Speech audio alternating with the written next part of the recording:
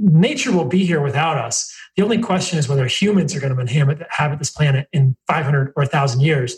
And I think that single most important metric for that persistence of humans is soil carbon. If we can increase soil carbon, we'll be okay. If we continue depleting it, we're done. And removing cattle will deplete soil carbon.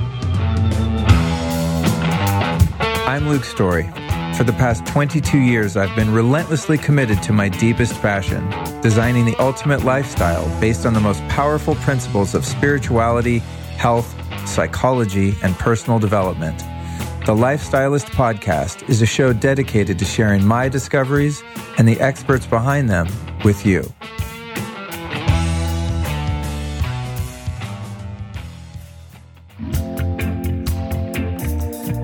This episode of the Lifestylist Podcast would literally not be possible without the support of our sponsor, BlueBlox. BlueBlox offers a complete range of evidence-backed blue light blocking glasses to suit your every need, and they also look really cool. Their signature sleep lenses block 100% of the blue and green light from the 400 to 550 nanometer range, giving you optimal melatonin release and the best sleep ever. They also have daytime blue light glasses for when you're working on a computer or recording a podcast like this. Often I use the yellow lenses because I don't want it to get too dark and I don't want to get too tired. I don't want to produce too much melatonin because I need to work here in the studio on the computer. So I kind of have like different blue blocks for all different times of the day. But after say 8, 9 o'clock at night, then I'm rocking the darker kind of amber color lenses in the 550 range because I want to get tired and start winding down and going to sleep. They offer a full range of non-prescription, prescription, and readers with free worldwide shipping. They also have a really cool service where you can send in your own frames, which is dope. So you might have some great sunglasses, which I don't recommend wearing personally. It's a whole other topic. I don't wear sunglasses myself, but I have turned some of my other sunglasses into blue blockers, which is really cool. So I would highly recommend, if you care about your sleep and you want some good-looking blue blocking eyewear to protect yourself from computers and lights at night and all that kind of stuff, get yourself over to blueblocks.com. That's BLUBLOX, BLUBLOX, blueblocks.com. And when you get there, at checkout, enter the code LIFESTYLIST and save 15% off.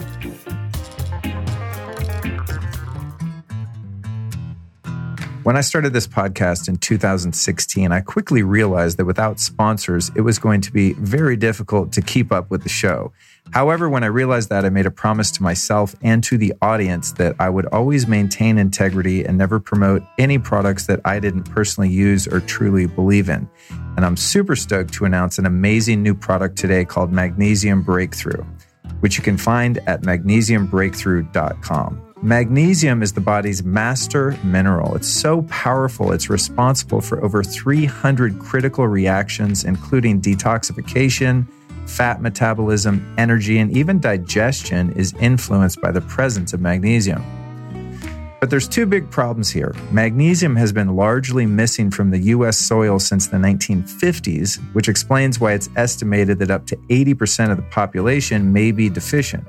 And most supplements contain only 1 or 2 forms of magnesium, when in reality there are at least 7 that your body needs and benefits from. Now, if you take this latter fact into consideration, it's just not logical to conclude that 99% of the population is likely deficient in 2 or more essential forms of magnesium. Just doesn't make sense.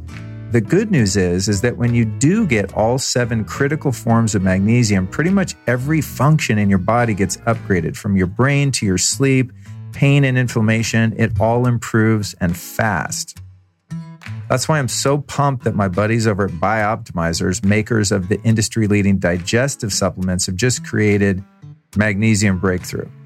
Their research team recently formulated what I believe is the ultimate magnesium supplement and easily the best one I've ever seen or experienced, with all 7 forms of this mineral. And I've taken every magnesium on the market that I've ever heard of, straight up. I mean, I'm obsessed with magnesium, especially due to EMF, which is an entirely different conversation. Now, these guys even include trace elements of something called monoatomic magnesium, which helps make all of the other forms more bioavailable. So this is by far the most complete magnesium product ever created. And until or unless someone comes out with a better one, I highly recommend that you give this one a try. Bioptimizers calls this product Magnesium Breakthrough, and they're running a special promotion for you, the listener, right now at magbreakthrough.com/Luke. That's magbreakthrough.com/LUKE, magnesiumbreakthrough.com/Luke. You can get an additional 10% off the normal package price with the coupon code Luke10. And here's what's up. The guys that make this product are so brazenly confident that you're going to like it that they will give all your money back if you don't. So with this one simple action, you can reverse magnesium deficiency in all its forms and upgrade the performance of your entire body, including how you look and feel in every possible way. So go to magbreakthrough.com/Luke, enter the code Luke10 to save 10% off.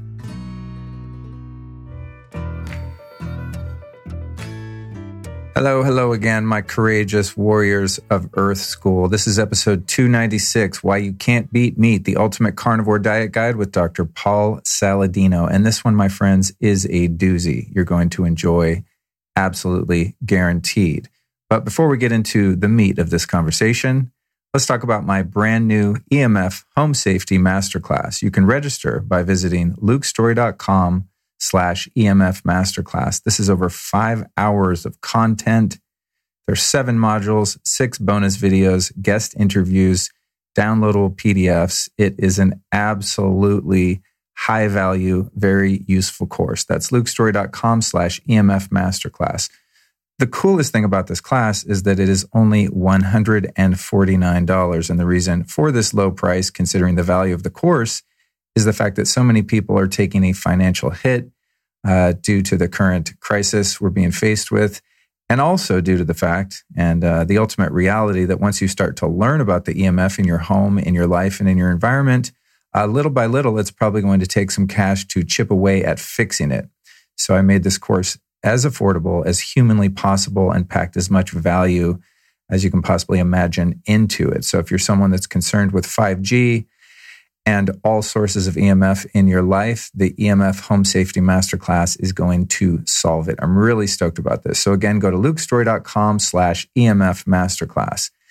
Now on to our guest. Dr. Paul Saladino is the leading authority on the science and application of the carnivore diet. He's also the host of the popular Fundamental Health podcast and the author of the best-selling book, The Carnivore Code. He's used this diet to reverse autoimmune issues, chronic inflammation, and mental health issues in hundreds of patients, many of whom had been told their conditions were untreatable.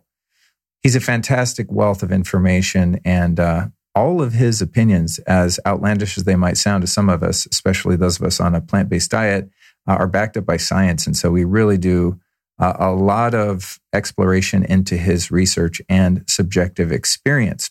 Here's a few topics we cover in this interview. What made him ditch being vegan and go carnivore? The fact that there has never been a vegan population in human history. We also explore the idea that if a diet requires supplementation, it must not be the natural diet for humans.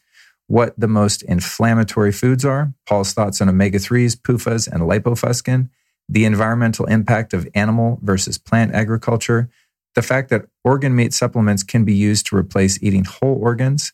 My brother Andy Story's carnivore site, wildlumens.com. That's wildlumens.com. Check it out. Paul also shares which plant foods are the least harmful should you run out of meat while traveling. What he thinks about high meat, which is rotten fermented meat. His thoughts on how coffee affects the acidity of your mouth and microbiome. And then finally, we take a few questions from our Instagram live viewers. One was about how to lose weight, do calories matter, etc. We talk about Ray Pete's work and his surprising thoughts on kombucha. So this is an amazing episode if somebody's really looking to dial in their diet and learn about this somewhat mysterious carnivore diet.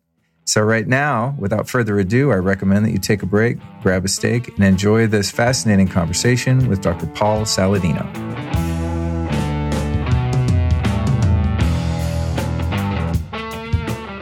Paul Saladino, MD, what's up, dude? Welcome to the show. Man, it's so good to be here, Luke. Thanks for having me on, my man. Yeah, I'm excited, man. We've been talking about this for a long time now, and you were living in California, then you made the wise exodus to Texas, and I'm glad we're able to connect. Last time I saw you, I think we were eating some delicious meat, of course, over at Belcampo, my favorite in the known universe, out in Santa Monica. And I thought, man, this guy knows something about health, not just as a health fanatic, but also a doctor. So I'm really excited to dive in here. Yeah, man, it's super interesting stuff. I love Belcampo. I just had Anya on my podcast recently. We had a great conversation about the awesome work that they are doing on their regenerative farms. Maybe we'll get into that today if people are curious. There's lots of information on my podcast about regenerative agriculture. So many questions come up, usually in a corollary sense, when we're talking about eating meat. So we can get there today if we want. Absolutely. That's on my list. So let's start off with something new and exciting. Your brand new book that's about to come out, maybe will be out by the time we do this, the Carnivore Code. Give me the basic spiel on that one. Yeah. So you can see behind me, if you're watching on YouTube, that's the first edition. The second edition of the book is coming out August the 4th, 2020. So there are people watching on Instagram live right now. You guys are getting the secret sneak preview of all this, but formally, this podcast will probably be out right about August the 4th when the second edition comes out. And, the book was super fun to write. It's great to be able to put your thoughts on paper and to create this, what I believe is, a coherent thesis around what should humans be eating for optimal health, and should we take a second look at the dietary landscape. And by that, I mean, let's just zoom out and kind of reimagine the way that humans exist within our dietary landscape. Very few of us are hunting and gathering these days, but what if we were doing that? How would we evaluate the relative value of plant and animal foods? And how would we evaluate the relative value of certain plant foods more than others? And then how would we evaluate the values of things like animal organs versus animal meat? And just kind of reapprise, what are the most valuable food for humans? What are, nutritionally speaking, where we get the most nutrients that are the most bioavailable? What makes us the most healthy? And are there some foods that we consider to be healthy now that might actually be pulling from our, optimal health reserves, pulling from our chi a little bit more than we would like them to be? So let's just take a perspective on that. And so the book starts with this sort of evolutionary story, this anthropology story that's fascinating for me. Where have we come from? What do we know about the human brain? What do we know about the size of the human brain and how that's changed based on fossilized evidence of the cranium, the cranial vault size in humans, based on evidence of stone tools of hunters over the last 2 to 3 million years, based on evidence of animal mass graves, and then based on more recent evidence looking at stable isotopes in human bones and teeth. And then you kind of progress the story to kind of this advent of agriculture 13,000 years ago is when we generally see it. There's a lot of nuance there as well. And can you start to see some decline in human health there? You can. This is a story that's been told over and over now, and people are very curious about it. Jared Diamond has started to tell this story. Yuval Noah Harari has told this story a little bit in Sapiens, but there seems to have been something that happened when we started farming. So how does that play into the relative value of foods that humans were consuming for 4 million years before that? And then bring it to the present day and kind of bring all that together with what we know about modern day botanical science and looking at these plants. And we can now suddenly use things like mass spec or NMR to characterize compounds in plants that our ancestors didn't know about. So now we can actually see these chemical defense mechanisms, these chemical spikes, and say, how are these actually affecting us? And begin to run some studies on these. And similarly, we can begin to appreciate at a molecular nutritional level the value of animal foods relative to plant foods and sort of weigh these going forward. As you and most listeners will know, there's a lot of narrative out there that's anti-red meat, saying that red meat is bad for us, red meat is causing problems for humans. And so there's a large part of the book that goes toward debunking many of those myths. I try to debunk the meat and cancer myth. I debunk the meat and heart disease myth. I debunk the meat and lower lifespans or shortened lifespans myth. And so it just goes on to try and debunk those myths. And then I end with sort of a consideration of the ethics of eating meat and get into a little bit of regenerative agriculture. But in a sum, it's just my perspective from medical perspective and scientific perspective on sort of, like I said, reevaluating how humans fit within this landscape today, trying to remember wisdom that I think has been forgotten about the relative value of animal foods versus plant foods and how that can bring us back to some pretty profound health that a lot of us have kind of forsaken. Awesome, man. Damn. No wonder you got a book deal. That's a really good pitch. interested in this subject, I'd be like, I need to check this out. But no, congratulations, dude, on the updated version of the book, and it's absolutely incredible. So I encourage everyone to go get it, and I'm sure after this conversation, they're going to want to. Let's back up a little bit to the beginning of your journey. I found it fascinating, but not at all surprising that you were once a plant-based vegan guy and then eventually migrated your way back to animal foods and then solely animal foods, which is a completely far leap. And I also want to preface it by saying that this is a story that I've seen over and over again over the years. 24 years now I've been into natural healing and health and what they now call biohacking. And I was a vegetarian for many years myself until my health failed as a result. And I just was actually the other day talking to a good friend of mine who's a very well-meaning plant-based eater. And he kind of took me aside and whispered in my ear. He's like, dude, I'm not feeling well. I've been plant-based for a really long time. And I'm just like, I don't know. I feel like my body just wants meat, and I'm like, oh my God, I've had this conversation so many times with people. So my suggestion is usually start using a little ghee, then add in some bone broth to make that transition and not too shocking of a way to your psyche or to your body. But this is something I couldn't even count the number of times. So I just want to hear what your journey was like, and also preface this conversation with, I know that even though you're a proponent of this lifestyle and all that you teach in your book, you also are not dogmatic and shaming, which I really like in your approach. So for anyone that is, eating a vegan diet or vegetarian or whatever, like, please listen with an open mind. This isn't to vilify anyone's choices. I personally don't identify who I am by what I eat. And I would encourage anyone listening to get into meditation and look a little deeper and stop perhaps identifying who you are as a soul entity here on the planet based on what kind of fuel you put in the engine. So there's my preface, but let me hear your story on that transition. Well, I really appreciate that, Luke. And I agree with you. I have a lot of friends who are vegans. Well, maybe let's just say not a lot. I have a couple of friends who are vegans.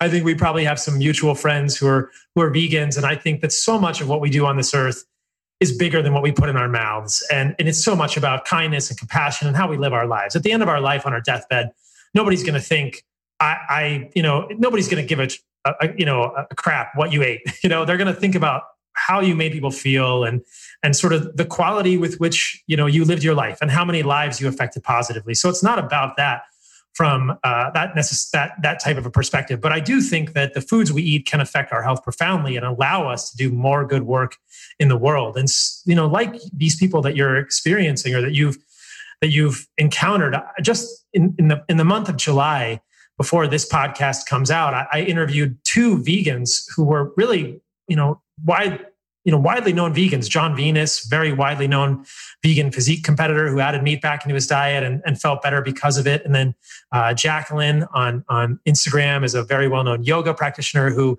recently added meat back to her diet. So it's happening frequently. And my hope is that people who are making intentional choices with their diet will be supported, whatever those choices are, and that people who are making plant-based choices will have the emotional freedom to add meat back to their diet if they feel like that's a choice for their health, and they won't be vilified by their community, and they'll actually be able to make choices for their health if they believe that that's the right thing for them. So my personal journey, I was a vegan many years ago. So probably at this point, it was about 14 years ago. It was right when I started as a physician assistant in cardiology. And I just didn't know enough physiology at the time is the way that I look back on it. I kind of got into the writings of David Wolfe, and the concept was interesting.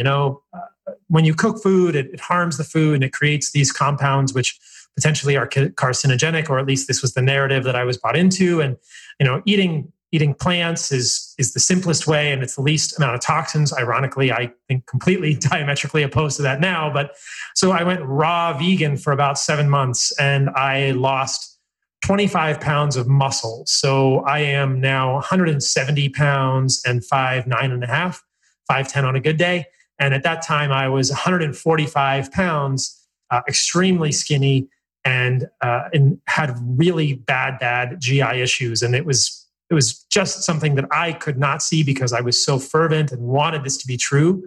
and was bought in. And then eventually I just realized, hey, why am I doing this? I think I heard something from Jeff Bland and the Institute of Functional Medicine at that point, talking about our genetic book of life and kind of this concept that our ancestors definitely ate meat and that it was a huge part of their own evolution from Australopithecus to Homo erectus to Homo habilis. And it's written into our genes that humans need meat. And that is something that we can debate with people that disagree with that. But I think there's a large amount of evidence to suggest that that's the case. And we can get into that. There are many nutrients that only occur in animal foods that allow humans to thrive. And I think that really suggests that at a genetic level, humans are meant to be eating meat. And it really is necessary for humans to attain optimal health at any age. Now, after I was vegan, I added back in animal foods for like a paleo type diet for probably the next 10 to 12 years. And I felt better. I gained weight back. I stopped doing ultra running, which also helped with maintenance of some muscle mass. But other medical issues that I had, specifically eczema, continued to get worse. And in fact, they got very bad at times. I had eczema all over my back. I joked that it was my eczema tramp stamp. It I get my eczema in like my low back and it's really bad. And I'll get it on my wrists. I'll get it on my elbows. In medical school, I got into jujitsu. And so you can imagine how well jujitsu goes with eczema, not well at all. You just get infections and impetigo and strep infections on your skin, which is impetigo. And that was very debilitating and frustrating for me. So I kept thinking, what is it about my lifestyle that is causing this autoimmune issue? And from the beginning, I'd been fascinated by the way that food was this massive lever in health and disease. And this really probably the biggest single factor that most humans can leverage to affect their health. Now, certainly meditation, stress reduction, mindfulness, all of these spiritual things are important. And food is huge at a molecular level. It's a big, big lever. So I was thinking, I still have eczema, even though I'm eating a Paleolithic diet. I'm not eating grains or beans or dairy. I still have an immune system that is reacting against my body. There are still plant triggers here. So the next step was autoimmune paleo, which cuts out then nuts and seeds, nightshades, things like this. And that helped somewhat, but my eczema was continued. And I thought, okay, I'm doing autoimmune paleo and I still have eczema. Now, if I'd gone to the dermatologist, they would have said, here's some cream for you. You can't do anything about it. This is your genetic destiny. You just got dealt a bad poker hand. But I've never really believed this or wanted to accept that narrative in any of the medicine that I've done. If people know my story, they know that I was a PA in cardiology. And the whole reason I went back to medical school was because I really wasn't satisfied with the mainstream Western medicine narrative. I worked with a lot of really well-intentioned and intelligent physicians who we just are not taught in Western medicine to think toward the root cause of an illness. But that was what was most fascinating to me and where I really found myself drawn spiritually and ideologically to understand that. That's what I'm fascinated by. Some would say obsessed by. What is the root cause of these illnesses at a molecular level? It's a fascinating question. So as I was progressing through, I thought, okay, now I'm doing autoimmune paleo. My eczema has continued. And when I got to residency at the University of Washington, I had some of the worst eczema of my life. And I just started cutting out more foods. And I thought, well, there's these things called oxalates. So I'm going to cut out oxalates.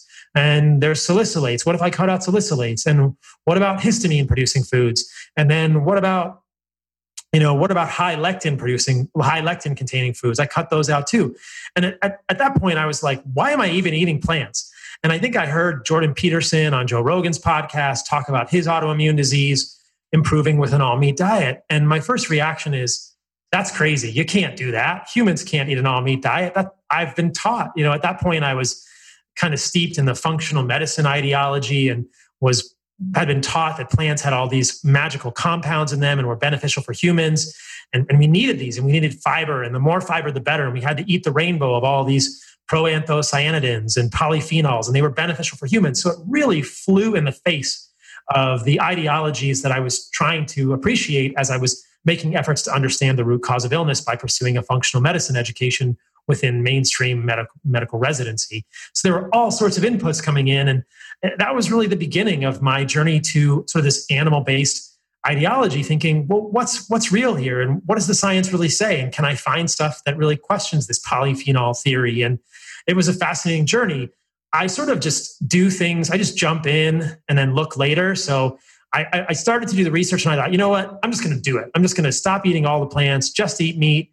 And that was 2 years ago. And in the last 2 years, I've probably eaten plant foods maybe 0.5% of the days as part of an experiment that I did with a continuous glucose monitor. So in the last 2 years, I probably had plants for 4 days, and it was part of an experiment that I did. So 99.5% of the days over the last 2 years, I've had no plant food in my diet, zero, and zero fiber in my diet. And that's been a really interesting journey. Within the first 2 weeks of doing that, my eczema was completely gone. And I thought, this is amazing. I haven't had this, clear skin. I haven't had eczema that has gone away in years now, and it's completely gone. And then I also noticed that my mood was different. My outlook on life was different. And this is hard to describe. I saw the world through different glasses. I've joked about this being the how likely you are to honk at somebody in traffic index went way down. I was just way happier person and just much more emotionally calm. And again, this is my subjective experience, but it just felt like things got easier for me when I cut out plant foods. And that might be my experience. I've heard it, reiterated by people in the past. Some people might say, oh, that was ketosis. But incidentally, the first few weeks of doing a carnivore diet, I was not in ketosis because I used honey in my diet. That's something that I then let go of for about 1.5 years and have now reincorporated in my diet with the animal-based foods and the honey. So it kind of came full circle with the carbohydrates. But the first couple of weeks, I was not in ketosis. And I definitely noticed subjectively within my frame of reference that I felt differently just in terms of my mental space. And I was not someone that had anxiety or depression previously at all. I just even noticed, hey man, I feel even better than I did before. I was usually pretty happy-go-lucky, but things got even easier. So my eczema got better and my psychological outlook on the world, the lens through which I saw the world was changed. And I thought, there is something really cool here. I need to explore this more. Down the rabbit hole, I tumble, and the rest is kind of history. And we can get into all of those sort of nuances that I've discovered and sort of some of these contrarian ideas that we might unearth as we do this sort of archaeology, this sort of excavation of the actual science around these botanical compounds and where plants and animals live within the human sphere of diet. Awesome, man. I'm excited to jump in here. Just for the record, my brother Andy's story, who's got an amazing site, which I'll plug, called wildlumens.com, is a huge fan of yours. I'm sure he's watching us on Instagram Live. And he does all like carnivore content, basically. And he went carnivore, maybe it's been almost 2 years, I want to say. And he kind of explained it to me. And because I'm a renegade and I like to experiment and do extreme shit, which this sounded extreme. I actually tried it and I felt really good. And I'm not a huge foodie, so I don't like food is not a motivator for me in terms of the pleasure principle. It's just kind of a utilitarian thing that you got to do. So I didn't really miss eating the food. I felt really good, but I found it to be incredibly difficult and inconvenient, So maybe we can talk about that because my body was like, yeah, this is good. Just some ghee, ground beef, like little salt. I'm grooving. I felt amazing, but it was just like, oh man, but I would get caught out somewhere at the movies or something. And then I'd relapse with some GMO popcorn and then the whole thing would be over. But anyway, I digress. Based on your research, has there ever been a truly vegan population of humans on the planet in known history? No, there has not. And I mean, that's just what we know as humans, but there's never been a truly vegan population. Now, in all fairness, some would argue there's never been a fully carnivorous population, but I think there have been many populations that are a whole lot closer to full carnivory than they are to full veganity, if that's what we say. And in fact, there have been some pretty interesting comparisons of geographically similar populations of people, specifically the Kikuyu in Africa and the Maasai in Africa, both looked at by people like Weston A. Price and then anthropologists that followed after him. And the Kikuyu were this African tribe, or continue to be this African tribe, that has a higher plant-based eating style, and the Maasai are sort of famous for their mostly animal-based eating. And the physical differences and the health differences between them have repeatedly been noted to be very striking, that the Kikuyu are much shorter stature, they're much less muscled. And the Maasai, as many people know, are very tall, very muscular, and are thought of as a warrior clan. They're pretty physically dominant people. So in answer to your question, there's never been recorded evidence of an entirely vegan culture. And I don't think there ever could have been because of the nutrient deficiencies inherent in plant-based diets. Now, as I'm saying that again, I'll say this again, that I think that if somebody really wants to create a plant-based diet, you can do that. And you just need to be very intentional about where you're getting your nutrients from. In my opinion, it's much harder to get a well-balanced, nutrient-rich plant-based diet than a well-balanced, nutrient-rich animal-based diet. So it just presents a very major problem for people. And a lot of times they just end up with deficiencies. If people want to try it, they're welcome to, but I would do so with great caution and with the knowledge that there are also these other nutrients that are found in animal foods that simply do not occur in plants, but the corollary is not true. There are, and we can debate that, but there really are no nutrients that are known to be essential for humans that occur in plants, but not animals. But there are many of those nutrients that occur in animals, not plants, specifically things like creatine, carnitine, carnosine, anserine, taurine, vitamin K2, which is a series of menaquinones, vitamin B12, the list goes on. And that inequality for me has always been fascinating to think, wait a minute, people talk about phytonutrients, and that's sort of that's like the hip verbiage at Whole Foods these days, because Whole Foods has kind of gone plant-based, like phytonutrients. But nobody ever advertises on a steak, it has zoonutrients. This has animal-based nutrients. But we really should. We should, on a package of steak, which isn't processed, so nobody would ever really do this, it should say packed with creatine for your brain, or packed with antioxidants like carnitine and carnosine, or packed with glycine so that you can make glutathione, your own endogenous antioxidant. But meat is never marketed in that way, but nothing could be closer than that. That's completely true. That's truth in marketing. Like, you should see a piece of liver in the butcher counter, or a piece of steak at the butcher counter, and there should be a label on it that says, this is full of nutrients that will make endogenous antioxidants in you. This is full of nutrients that make your brain work better. But we don't see that. All we see is, plant-based stuff full of antioxidants, which is, we'll get into why that's completely misleading. So there really are these zoonutrients, and I'm trying to decide on a better name for that. But these are animal-based nutrients that are uniquely present in animal foods, and they're good for humans. So this is, I think, why there's never been a vegan culture. There are cultures that have eaten more or less plant foods and more or less animal foods, but animal foods are invariably part of the diet. And like I said, with the Maasai and the Kikuyu, when we compare side to side, even within a close geographic area, it really does look like the tribes that eat more animal foods do better by most indices. I've heard many people who, are of the belief that animal foods are not good for you point to India as a long-standing, largely vegetarian continent of people.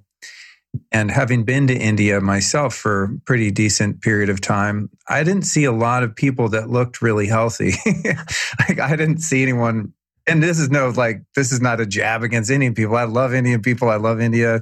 I feel like I've been there many times in past lives. I have a beautiful relationship, but I never walked around India going, damn, people are ripped here, man. What are they eating? People were either, just kind of somewhat thin and emaciated in some cases, but most of the people there seem to have problems with obesity. And that might be, due to all of the shitty Western commodity food that's been, that's infiltrated their food supply, and they're not eating, off the land like they once did. But if that's the marker of like, hey, these guys are vegetarians, this is working, that would not be a selling point to me, generally speaking. Not that there aren't healthy vegetarians or healthy Indians, but looking at a large population on a huge continent like that, that would not be indicative to me of like, wow, let's try and eat what they're eating. You know what I mean?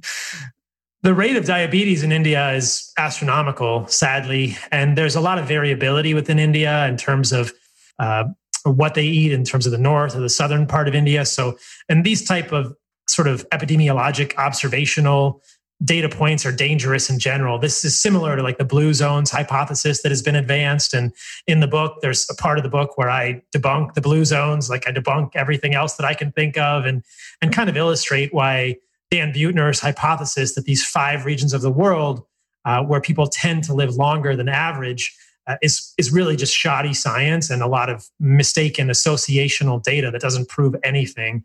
just so people understand this real quickly, I'll break it down because it's often interesting for people, if that's all right. The 5 zones. Yeah, the 5 zones are Icaria in Greece, Sardinia in Italy, Okinawa, Loma Linda in California, and the 5th one is in the Nicoya region of Costa Rica. And if we leave out Loma Linda for one moment and you look at those other 4 regions and you actually go to those regions, you'll find that people eat a lot of meat. So Sardinia is famous for Sarda pig. And so I don't know how Dan Buettner missed this, but there are pastoralists in Sardinia that are well regarded for raising the best pork on these high forest lands, and they just graze all day long, and eat acorns and roots. And any feast in Sardinia is going to have lots of meat in it. And the same is kind of true for Icaria in Greece. Okinawa is a very interesting story that people talk about on both sides, but there are a couple of stories and research papers that I mentioned in the book. The book has over 630 references. So if anyone doubts what I'm saying, I hope that they'll read the book and at least read the references and then bring them to a debate with me so we can go back and forth about them. But there are studies of centenarians in Okinawa, and in a number of the surveys that I saw, none of the centenarians were vegetarian. And Okinawa is an interesting place where they actually do consume a pretty good amount of pork. And that's often gets left out of considerations of their diet. And it's just kind of this convenient fairy tale that we have that these people are all eating plant-based diets when none of them really are. In the Nicoya region of Costa Rica, it's only a blue zone, which means that the people there are living longer than the average people in the country for males, which should give us some hint that a lot of this longevity is actually based in the genetics. And we've seen that in US longevity, sort of centenarian populations as well, that a lot of what's making up these blue zones, quote, has to do with genes that are longevity genes rather than what people are eating. But in Nicoya, the males are the ones that live longer than the general population. And if you look at the Nicoya region of Costa Rica, they eat more meat and they use much more animal oil than the general population. So this doesn't fit at all with the story that Dan Buettner is trying to tell. And it's like, I don't even understand how anyone believes this is a fair theory. He's also left out 10 to 15 other locations in the world where people live longer than the average. I mean, what about Hong Kong, where the average life expectancy is 85.5 years, and people consume on average about, almost a kilogram of meat per day. I think it's like 1.4 pounds of meat per day in Hong Kong. It's the most of anywhere in the world. And they have this long life expectancy. This is the danger of these sort of epidemiology observational studies. Loma Linda, I love to talk about because it's so fascinating. So Loma Linda is this Seventh-day Adventist community. It's where Stephen Gundry sort of hails from, and a lot of his ideas are based in that idea. So Seventh-day Adventism is a religion that began, I don't actually know when it began, but there's some very interesting history of this. I did a podcast with Gary Fettke on my show, which is Fundamental Health, if people are interested. And, in the early 1900s, Kellogg's cereal company was founded in Battle Creek, Michigan by Harvey Kellogg, who lived with Seventh-day Adventists growing up. And in the Seventh-day Adventist religion, which I'm sure is well-meaning, they are very against sins of the flesh and feel like meat encourages carnal desires.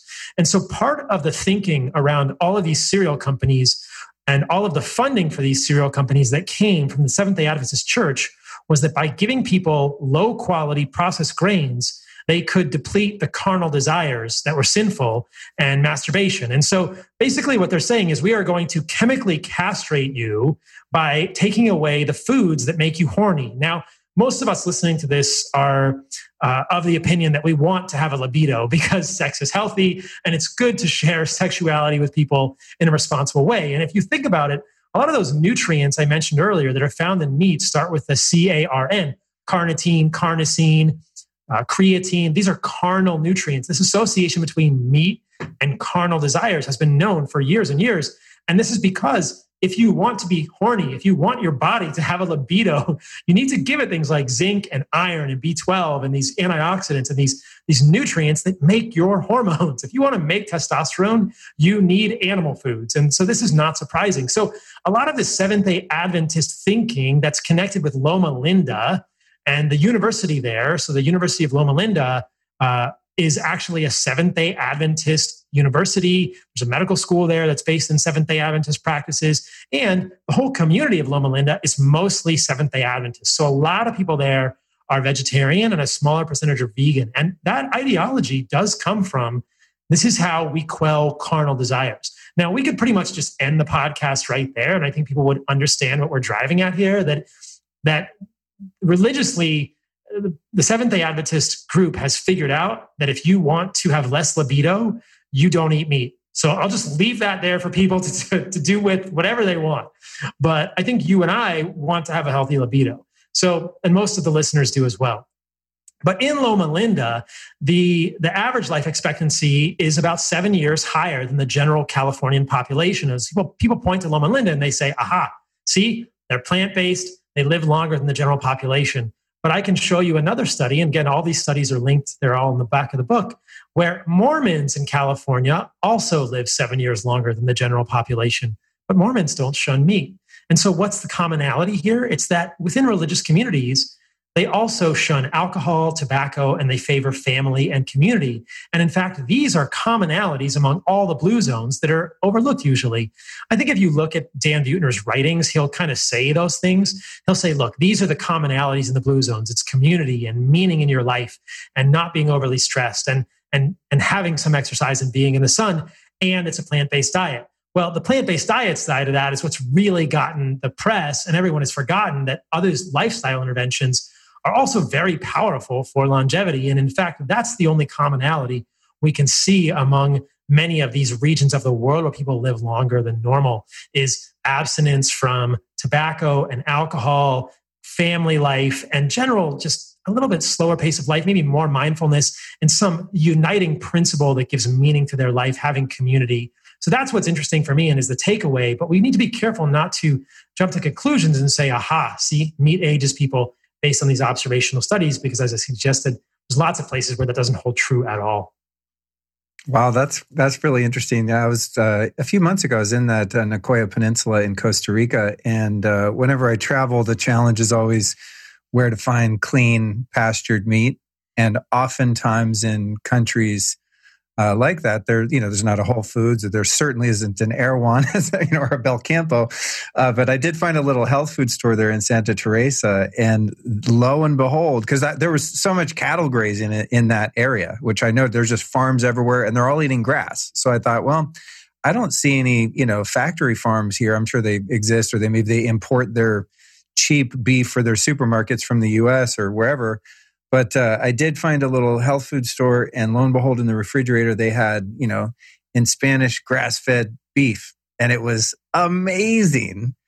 And it seemed to be quite popular and local. So I would agree with your assessment that the community, the weather, the sun, the culture, and the prevalence of not only meat, but really high-quality meat and lots of grass and lots of greenery. So that's one place I've been to on that, in the blue zones, that I could attest is in alignment with your rebuttal or hypothesis of that particular location. That's great to know, because I keep hearing about how amazing the waves are in Santa Teresa. And so I want to go there and surf. And one of the challenges for me, like you're suggesting, is how do I get good quality meat in those places that I go to? So that's great to know. Yeah. The other thing I'll add about Loma Linda, and this is kind of the icing on the cake, as it were, is if you look at the sperm quality. So I don't know why the study was done, but I'm super excited that it was.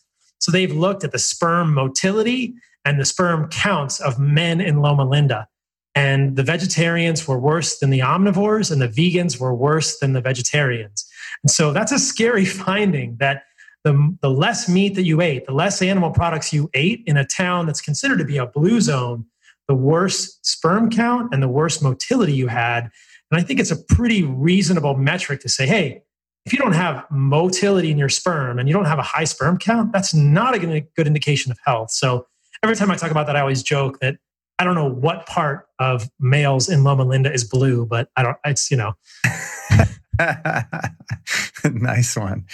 To me, Paul, the elephant in the room here when it comes to these debates on what is the right diet for everyone, which I'm sure you would assume there is no right diet for everyone all the time, is this idea of ancestral living. A lot of people are into the paleo diet, yet we're living in a blue lit, EMF radiated environment. And I wonder if the Loma Linda sperm motility issue was partly due to the fact that that is not out on a beautiful peninsula with very few cell towers in Costa Rica or Greece or wherever the other ones are, but in a pretty highly populated area. How much weight do you give to the prevalence of EMF exposure in terms of it trumping what we eat and actually being more damaging than eating shitty food? Oh, it's hard for me to rank it. I certainly would agree with you that we are exposed to way more EMFs now than we were evolutionarily. And I've always wondered, when I go backpacking or I go in the wilderness, is part of the calm that I feel the fact that there are way less EMFs here than in the city? I always wonder about that. But I think it's very hard for me to quantify. One of the things I do know is that it's a lot easier for me. And this isn't to say it's impossible to control my EMF exposure, but I can easily control everything that goes in my mouth. I can control my water. I can control my food. I can control my salt. I can control many things like that. It's a little more difficult for me to control my EMF all the time. If I'm in my house, like I have my Wi-Fi on right now, so I can do Instagram Live. You guys are welcome. But generally, I don't have Wi-Fi. My house is hardwired. And I live in this cool little spot in Austin where there's only a few houses around. So there's a limited number of Wi-Fi networks. I don't live in a high-rise apartment. And I don't even get great cell service at my house, which is a miracle here. So I'm sure it won't be like that forever. Austin's going to change. But there's not a whole lot else that I can do right now. I mean, when I was in California, I had an EMF curtain that I slept under and didn't really notice a huge difference. But I think that, the other thing I'll joke about is that I do wear, I heard Ben Greenfield talking about this and I was like, oh, they make these like EMF reducing boxer shorts. Why would I not do that? Like that's easy, right? I really like having testicles that work. People will know that in this conversation, and that's reasonable as a human. And so I was like, why would I not wear EMF reducing boxers? That's easy. And it doesn't change anything in my life. So people might call me a tinfoil hat wearer, but I was like, that's easy. I don't know. So I do what I can to mitigate it. And then the rest of it, I just try to think about it, and I don't purposely expose myself to EMF. I definitely put my phone on airplane mode when it's near my body. I do the things I can do, but I know that I can control my food basically 99.9% of the time. And if we want, we can talk about how to make it doable whenever it comes up. We'll be right back at you after this brief but important announcement. One of the downsides to living in our modern world largely cut off from nature is that we're constantly exposed to things that dysregulate our hormones or endocrine system. So I'd like to tell you about an amazing product called Pine Pollen Pure Potency from Surthrival.com. The reason I love and have been using this product for many years is its profound effects on testosterone and male hormones. As we age, many of us experience something called andropause. That means after about 35 or 40, there's a steady decline in testosterone and other androgens, which can make both men and women become excessively estrogen dominant. Add to that all of the xenoestrogens in our food, water, and personal care products, and we have a serious hormone problem. A problem that eventually forces many people to look into HRT, or hormone replacement therapy, which is a very aggressive form of regulating hormones from the pharmaceutical and medical industry. So if you're looking for a natural alternative to that solution, the pine pollen is for you. The great thing about this product is that they've included some other key ingredients which create a really balanced formula for regulating your hormones and boosting testosterone. Not only does the Pure Potency contain pine pollen, which of course goes back thousands of years in Chinese medicine, but they've also included stinging nettle root to liberate your body's natural testosterone that is bound by sex hormone binding globulin, or SHBG. They've also thrown in some Siberian ginseng, which optimates the body's natural hormone production. The wild pine pollen is flavored with orange, vanilla, and a hint of clove and maple syrup infused in organic alcohol and then bottled in superior Myron glass to protect all of the ingredients. It's produced in the USA, and it is absolutely the best natural male hormone replacement on the market. And let me tell you what, it's also great for women. Don't think that when you hear the word testosterone that is solely for men. This product is amazing for women too, and its ability to help restore natural hormonal balance. So get over to surthrival.com and check out the pine pollen pure potency. If you walked in my kitchen right now, you'd find about 4 bottles of it. I take this stuff at least twice a day. On a good day, when I can remember 3 times, it's truly fantastic. So go to surthrival.com and use the code STYLE10 to save 10% off. That's surthrival.com, SURTHRIVAL, like survive and thrive, surthrival.com. Enjoy. And now, back to the interview.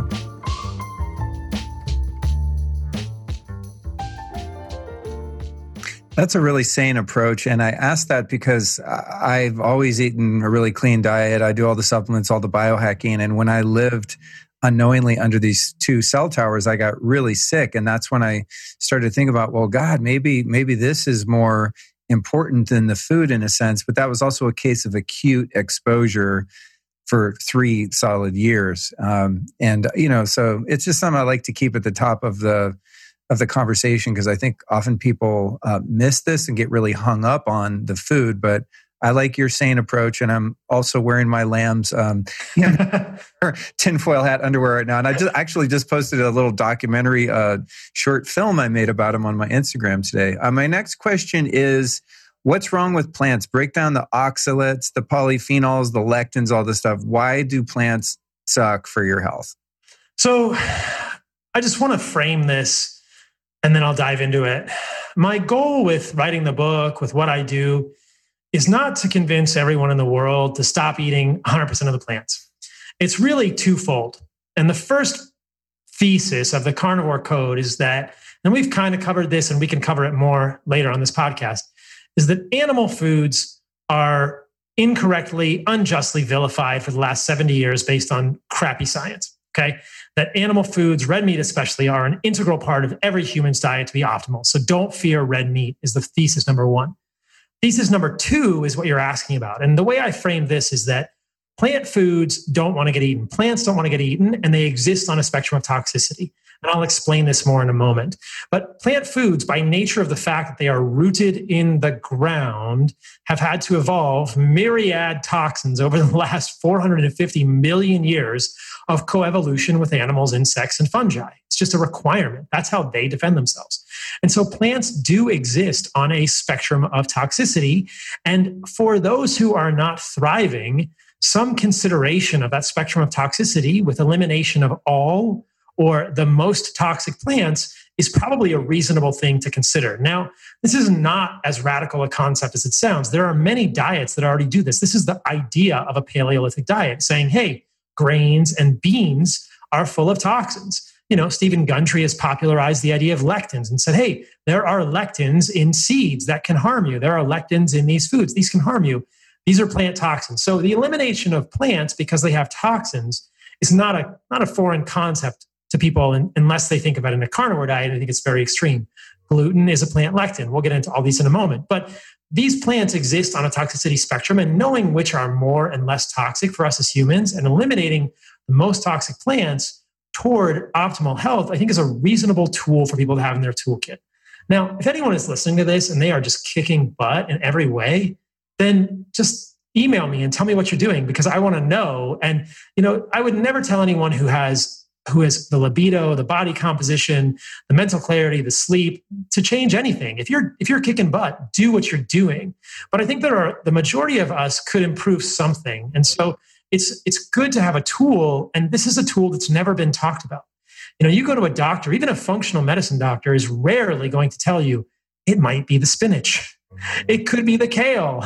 Maybe it's the almonds that are causing you to have IBS. And that's really what I'm saying in the Carnivore Code is there is a much broader spectrum of plant toxins that are affecting humans negatively than we have ever been told before.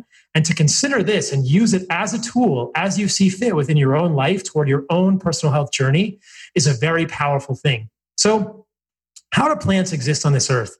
Like I said, 450 million years, give or take, is when plants and animals split. And plants are rooted in the ground. You look outside and it's all green plants. And so if all of those were completely edible by humans, we wouldn't really have to work. our lives would be completely different if we could just go eat all those plants. It would be great. You could just go and do what you want, and I could live in a loincloth like I want and just shoot my bow and eat plants whenever I want. It would be like that scene in Willy Wonka Chocolate Factory. They walk into the room and everything's made out of candy, and you can eat everything, and everything is just sweet and tasty, and it's not going to hurt you at all. Candy clearly will hurt you, but you get the point that I'm driving at there. It's completely the opposite. Because plants and animals and fungi and insects exist in this delicate balance, this ecosystem, plants have toxins. And now, like I said in the beginning of this podcast, that we have mass spectroscopy and NMR, and we can do experiments. We can say, holy moly, there's a lot of these toxins that we didn't even know about. And we've not really characterized how most of these affect human biology. We don't even know. There are some experiments, and that's a large part of the data set that was very compelling for me when I was writing the book. Was there's probably thousands and thousands of these, maybe 1,000 or 2,000 of these plant chemicals that have now been tested in human cell culture, which is the best we have. They're tested for clastogenesis, which is the ability of many of these compounds, which are polyphenolic, to break DNA. And some of them do and some of them don't, but we're never told about this. We just assume that all of these compounds in plants are benevolent and they're not hurting us, but there's a real possibility they're actually harming us. And when you think about the way that plants and animals exist, it makes a lot of sense. A plant doesn't want you to eat its stem, its root, its seed, or its leaves.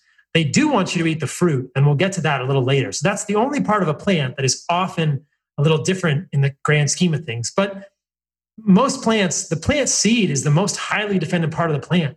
It's like this little baby, this baby that goes down the River Nile. Wasn't it Noah or one of these babies? Like this baby that goes down the River Nile, and it's just completely vulnerable. If you eat a plant seed, that plant is not going to grow. And so generally, unless we have hybridized the heck out of plant seeds like almonds, or, they're very toxic. Traditional ancestral almonds and stone fruit seeds like peaches and plums, all of these seeds have high levels of cyanogenic glycosides in them. Plants do not want you to eat those seeds. They are highly toxic. Apricots, all these stone fruits, those seeds are very, very toxic. People might be aware of this with apples. Don't let your dog eat the apple seeds. Well, humans shouldn't eat apple seeds either because they're full of toxins and they don't want you eating them. And that's the most heavily defended part of the plant.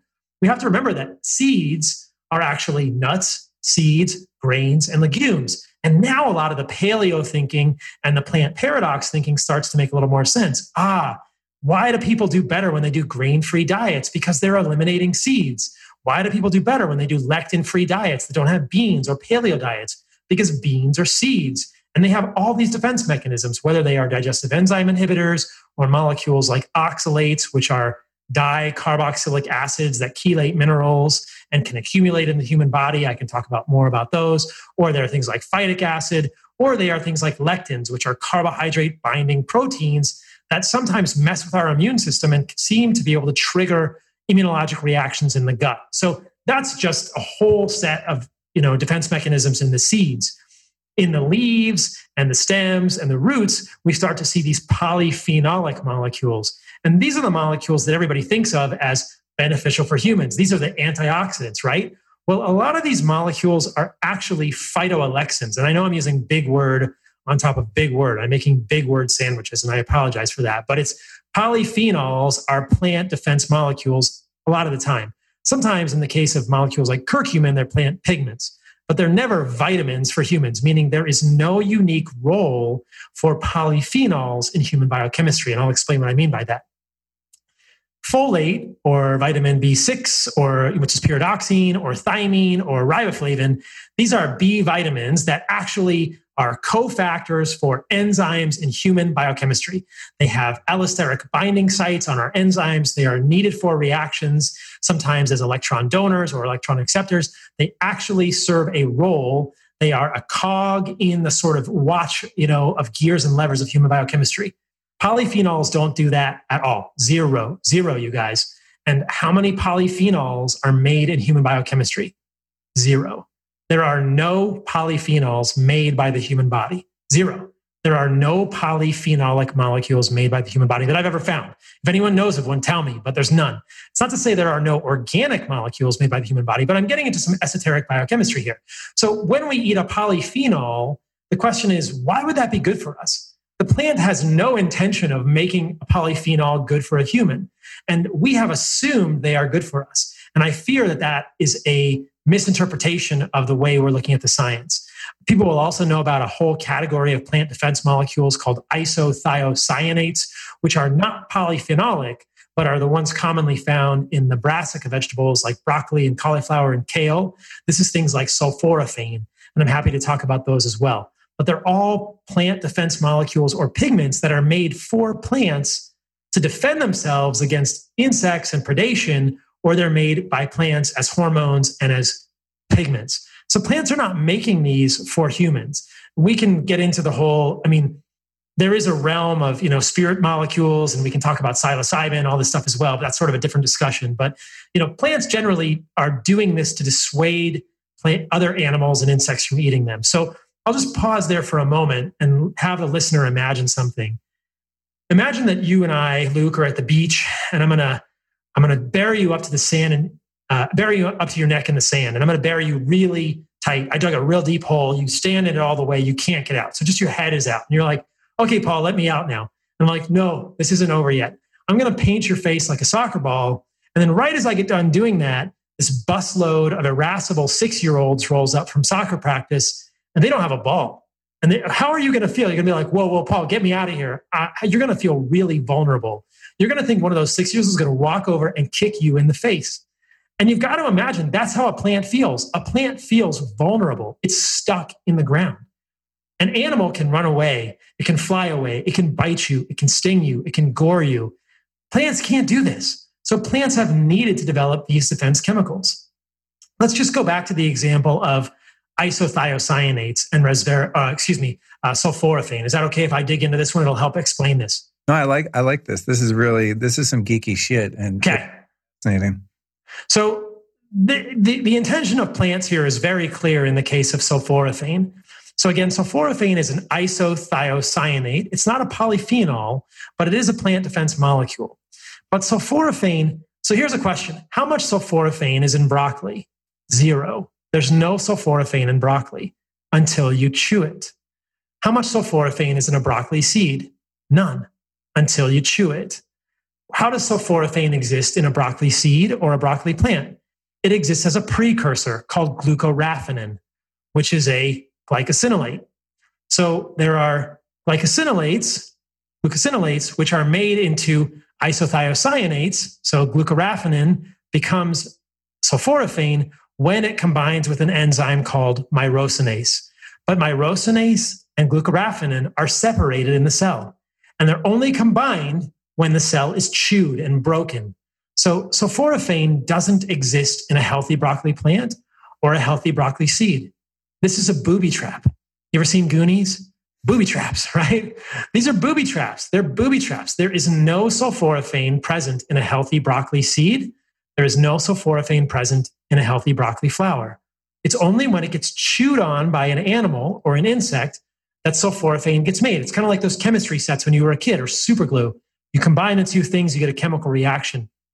So what happens is myrosinase combines with glucoraphanin, you get sulforaphane. And what does sulforaphane do in the animal? Well, it does a lot of things, and we can talk about those. But one of the major things it does, at least in mammals, is compete with iodine for absorption at the level of the thyroid. You ever seen those pictures of people in Africa with the huge necks, the goiters? That's endemic goiter. That's because they eat foods that have isothiocyanates in them, and they have an iodine deficient diet. One of the major staples in their diet are things like millet or cassava or brassica vegetables that prevent the absorption of iodine and lead to thyroid problems. This is plants getting pissed off at humans and saying, screw you, stop eating me, assholes, right? Cassava is a hugely popular root in South America. Cassava is full of isothiocyanates and also full of cyanogenic glycosides. The same sort of booby trap mechanism exists in cassava. It's so toxic that when you eat cassava, you have to grind it up and dry it for 3 days. And the reason you do that is because there's a precursor molecule called linamarin and an enzyme called linamarinase. And they're in separate compartments, just like glucoraphanin and myrosinase. And when you chew cassava, linamarin combines with linamarinase, And what do you get? Hydrocyanic acid. And that is a lot like cyanide. Cassava will kill you. It will kill you if you don't eat it, if you don't prepare it. So what you can do is you can grind it up. It makes hydrocyanic acid. They leave it out to dry for 3 days while the hydrocyanic acid evaporates, and then you can eat it. But it's clearly a substandard food. That is survival food, if I've ever heard of survival food. So, and then even the edible cassava has these isothiocyanates, which are goitrogens, meaning they are going to affect iodine absorption, the level of the thyroid. You get this endemic goiter because people have such low iodine in their diet, and you get major, major problems with thyroid hypertrophy because you can't make thyroid hormone without iodine. So the intent of plants here is very clear. And I think those examples just illustrate it really well. It's like a booby trap. You're stepping in something, boom, trap snaps, gets your leg, and it's like, hey, stop eating me. I'm discouraging you from eating me. And I think a lot of people will intuitively sense this, but maybe not be aware of it. I don't know. I mean, this is a little bit of a stretch, but I'll just say this. When I was transitioning to carnivore, one of the reasons was I just felt like I would buy kale and it would go bad in my fridge. Like 5 weeks in a row, I would buy kale, it would go bad. It would buy kale. I was like, I don't want to eat it. Every once in a while, I would force myself to eat it, but it wasn't that good. I had to steam it or toss it with olive oil or something. This is really interesting to me. And you see this over and over in the plant kingdom, that there are these precursor molecules that are sort of hiding, that these bear traps waiting to be sprung. And if an animal doesn't come along and eat the plant, the trap never gets sprung. Now, the plot thickens, and this is why I love long form podcasts, because this is a kind of a complex thing to explain to people. Now, the reason that plants just don't have sulforaphane hanging around is because sulforaphane is very oxidatively active, and it would kill the broccoli plant.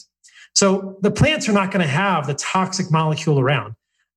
Cassava is not going to have hydrocyanic acid in its roots, because hydrocyanic acid is an acid. It's going to lower the pH of the roots. It's going to be toxic for the plant, but it's going to definitely give it to the animals to piss them off. It's like a bee sting. It's going to sting its prey to say, hey, stop eating bees or stop bugging bees. In most cases, the bee dies. And in this case, the broccoli is dying, but it's going to piss the animal off enough to kind of dissuade it. Or the idea is the animal's just not going to feel good. It's going to have this intuitive knowledge. I should not eat that much of that plant in the future, because this hydrocyanic acid or this sulforaphane is so oxidatively reactive. Now, what do I mean by that? We're really getting into chemistry here, but oxidation is loss of electrons. Reduction is gain of electrons. So when we say something is an oxidative stressor, it means that it is going to oxidize other molecules. It's going to pull molecules from it's going to pull electrons from other molecules. It kind of robs electrons from other molecules. It's like a thief. So sulforaphane is an oxidative stressor. It robs molecules of electrons. It's bad because when sulforaphane robs a molecule of an electron, it makes that molecule into a free radical often, or a lipid peroxide. It's not a very good thing, and thus we create oxidative stress. Now, this is where our endogenous defenses come in. Those molecules like glutathione that I talked about earlier. Glutathione is a molecular policeman in the human body that walks around saying, hey, you lost an electron. Let me give you an electron back. Glutathione is a molecular policeman that goes around giving molecules electrons back that have had them stolen by oxidative stressors. Does this make sense? So you don't want free radicals all the time. There's a delicate balance. To say we don't want any reactive oxygen species is untrue biochemically. There's a balance. There is a Goldilocks effect here. There's a sweet spot of reactive oxygen species. You don't want to have all of your oxidative stress gone. You don't want all the reactive oxygen species gone, but you don't want too much. And in the case of botany with broccoli, sulforaphane would be too much oxidative stress. It would harm the plant. And that's exactly what it does when it comes into our body as well. So in addition to harming our body at the level of the thyroid, sulforaphane triggers oxidative stress. And this is where the confusion comes in and where most of the misunderstanding is. So people are listening, this is a really important point to consider. The reason that we think sulforaphane is beneficial is because it is an oxidative stressor. It's an oxidative stressor. It is not an antioxidant. I repeat, sulforaphane is not an antioxidant. Polyphenols are not antioxidants.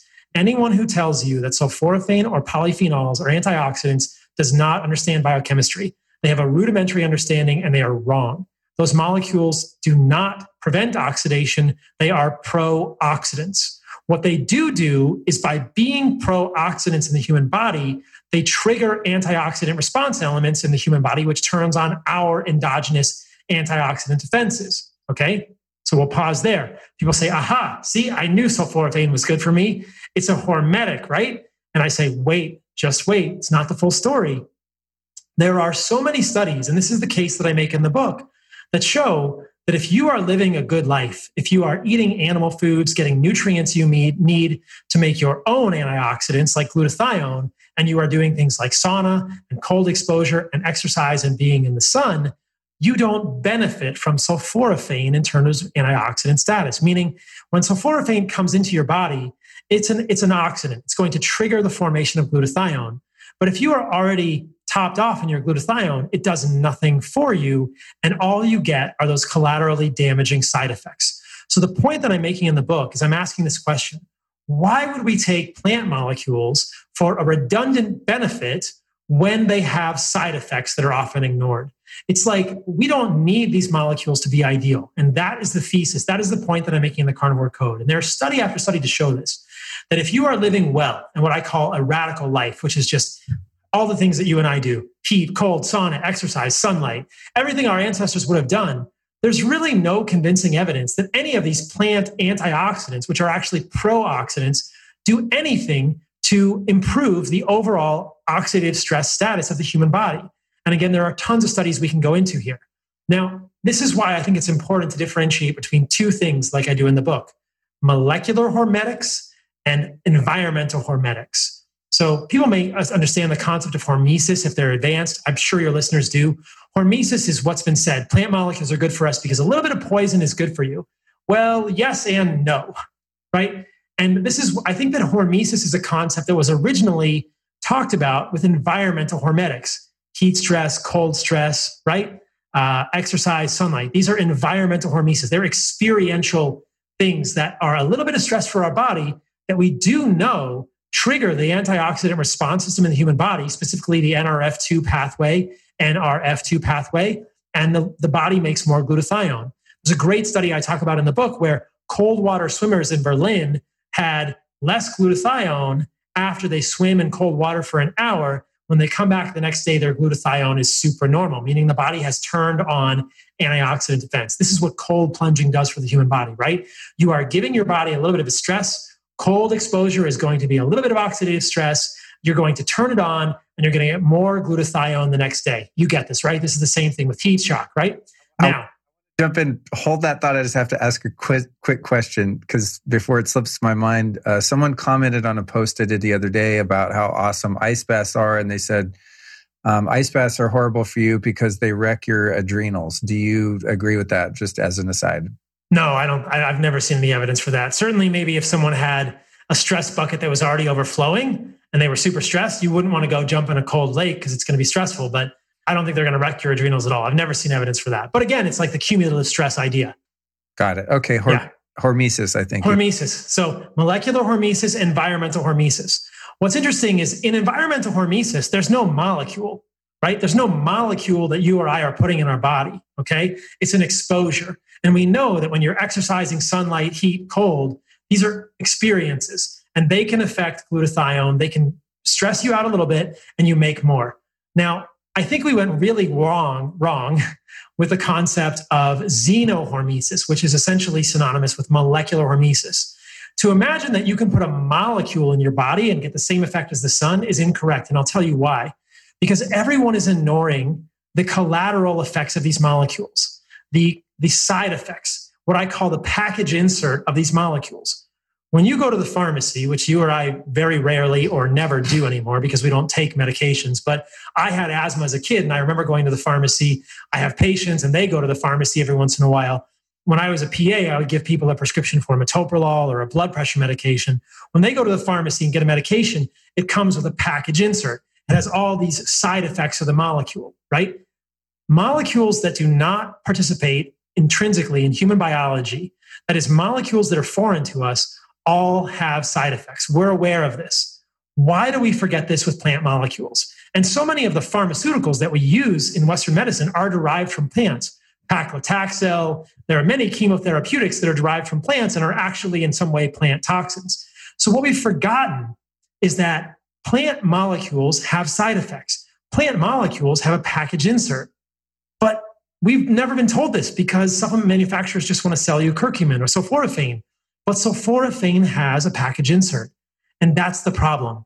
Why would you take a molecule to do something that's redundant that you can achieve with heat, cold, exercise, or sun that also has a negative side effect? You see what I'm saying here? It's not worth it. It's a redundant benefit with an excess side effect. And this is the case over and over and over with these plant molecules.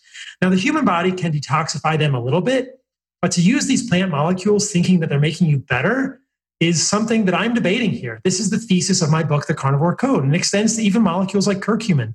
Curcumin has been shown to potentially be anti-inflammatory, but it also has a package insert. It affects P53, which is a tumor suppressor gene. It affects a potassium channel known as the hERG channel. It affects topoisomerase 2, which affects the winding and unwinding of DNA. It has all these other negative effects that everyone ignores because it's a foreign molecule. Molecular hormesis doesn't work philosophically the way that environmental hormesis does. Environmental hormesis and molecular hormesis share a common pathway at the antioxidant response elements like NRF2, but the molecular hormetics are dirty. They go throughout the body and they cause problems elsewhere, and they're redundant. We don't need them if we're already living a good life. And in the book, there are multiple studies I share that prove this, and I'll talk about those if you want. That was a long rant. Did all that make sense? I'm hanging on just barely. I'm going to break down. I'm sure that the science geeks listening are with this 100%. I'm sure a lot of people that listen to the show are that. But I also want to break down things in a simplistic way so that I can get them. And I'm not being self-deprecating. I just really want to. I really want to get this. But the question just came up around curcumin and some of these other beliefs that we have around antioxidants and anti-inflammatory molecules that come from plants. It reminds me of the pharmaceutical model or the allopathic, medicine model of we're still kind of using those plants then as a medicine and not really looking at, well, why is the inflammation there to begin with? Because I take curcumin and it's got the black pepper in it. And I think because I know I have inflammation. My body hurts all the time unless I just got out of an ice bath. And it comes and goes. But generally speaking, I don't feel very comfortable in my body. So I'm always trying to bring down inflammation. And I think I've done everything to find the root of it. But still, I'm taking an anti-inflammatory. It might not be a prescription, but it's this really fancy curcumin or whatever else I might be doing that particular day. So your approach, I think, in that is a little bit more in alignment with the functional medicine approach, which is cool. We can throw an herb or a supplement or a drug at this, but why are you inflamed in the first place? Does that make sense? Totally. You could also throw ibuprofen or naproxen or acetylsalicylic acid. You could throw aspirin at it or Tylenol, and they would do the same thing. I can totally block your prostaglandin system. I can block cyclooxygenase 1 and 2 in you with all sorts of molecules, whether they're curcumin or ibuprofen or naproxen or Tylenol does it to some extent, acetaminophen, but they all have side effects. And we need to accept that curcumin has the same side effects or similar side effects that are unique to curcumin. And it's not a benign molecule. It's just a molecule. And in fact, aspirin is derived from willow bark. So the same sort of thing here. We know that it has side effects, and aspirin has a lot of side effects that people ignore. And in the case of curcumin, the story is fascinating. Again, I tell the whole story in the book. The reason that you have to take curcumin or turmeric with black pepper is that there is a compound in black pepper, piperine, that inhibits an enzyme that detoxifies curcumin. So if you don't take curcumin with black pepper, your body's pretty smart, Luke. It's going to detoxify it. It's going to say, that is a foreign molecule. Get out of here. Get behind me. Your body is going to glucuronidate curcumin, and you're not going to absorb hardly any of it, which is the way that humans have survived for 4 million years because they didn't absorb the curcumin.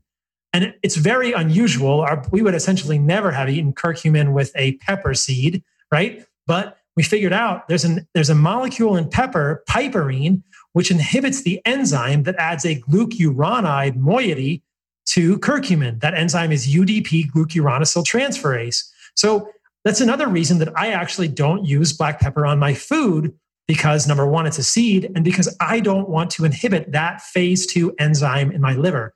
Because anything else that my body wants to detoxify with a glucuronide molecule. So there's phase 1, which is cyclization, hydrolysis, methylation. There's all these phase 1 reactions in the liver. There's phase 2, which is glucuronidation, other, you can add glutathione to a molecule.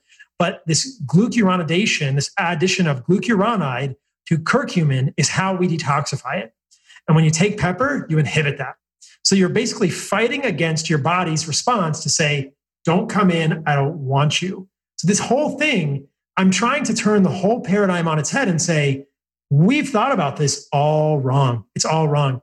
And in your case, it would be interesting to look at your case and think about other things that might be causing inflammation for you. I can think of one or two of them, the plants you're eating right now, but that's neither here nor there. So, dude, you just broke my heart with the pepper, though.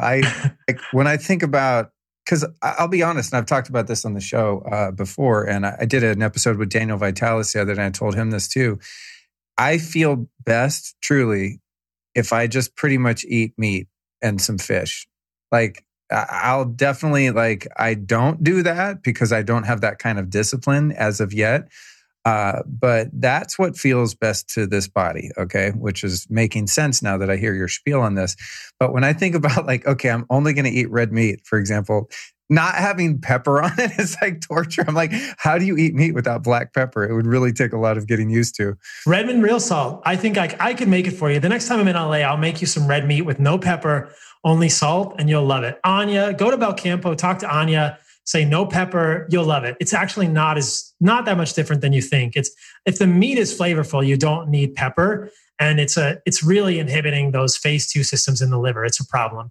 Okay. You don't want black pepper on your food or a lot of things like that. So it starts to make sense, right? Like, we see this with plant compounds over and over. The same is true with resveratrol. This is a highly touted compound, and then we can move on and talk about other stuff. Resveratrol is a plant defense chemical. It's made by grapes and peanuts in response to a botrytis fungus. It's a plant defense chemical. It's not made for humans.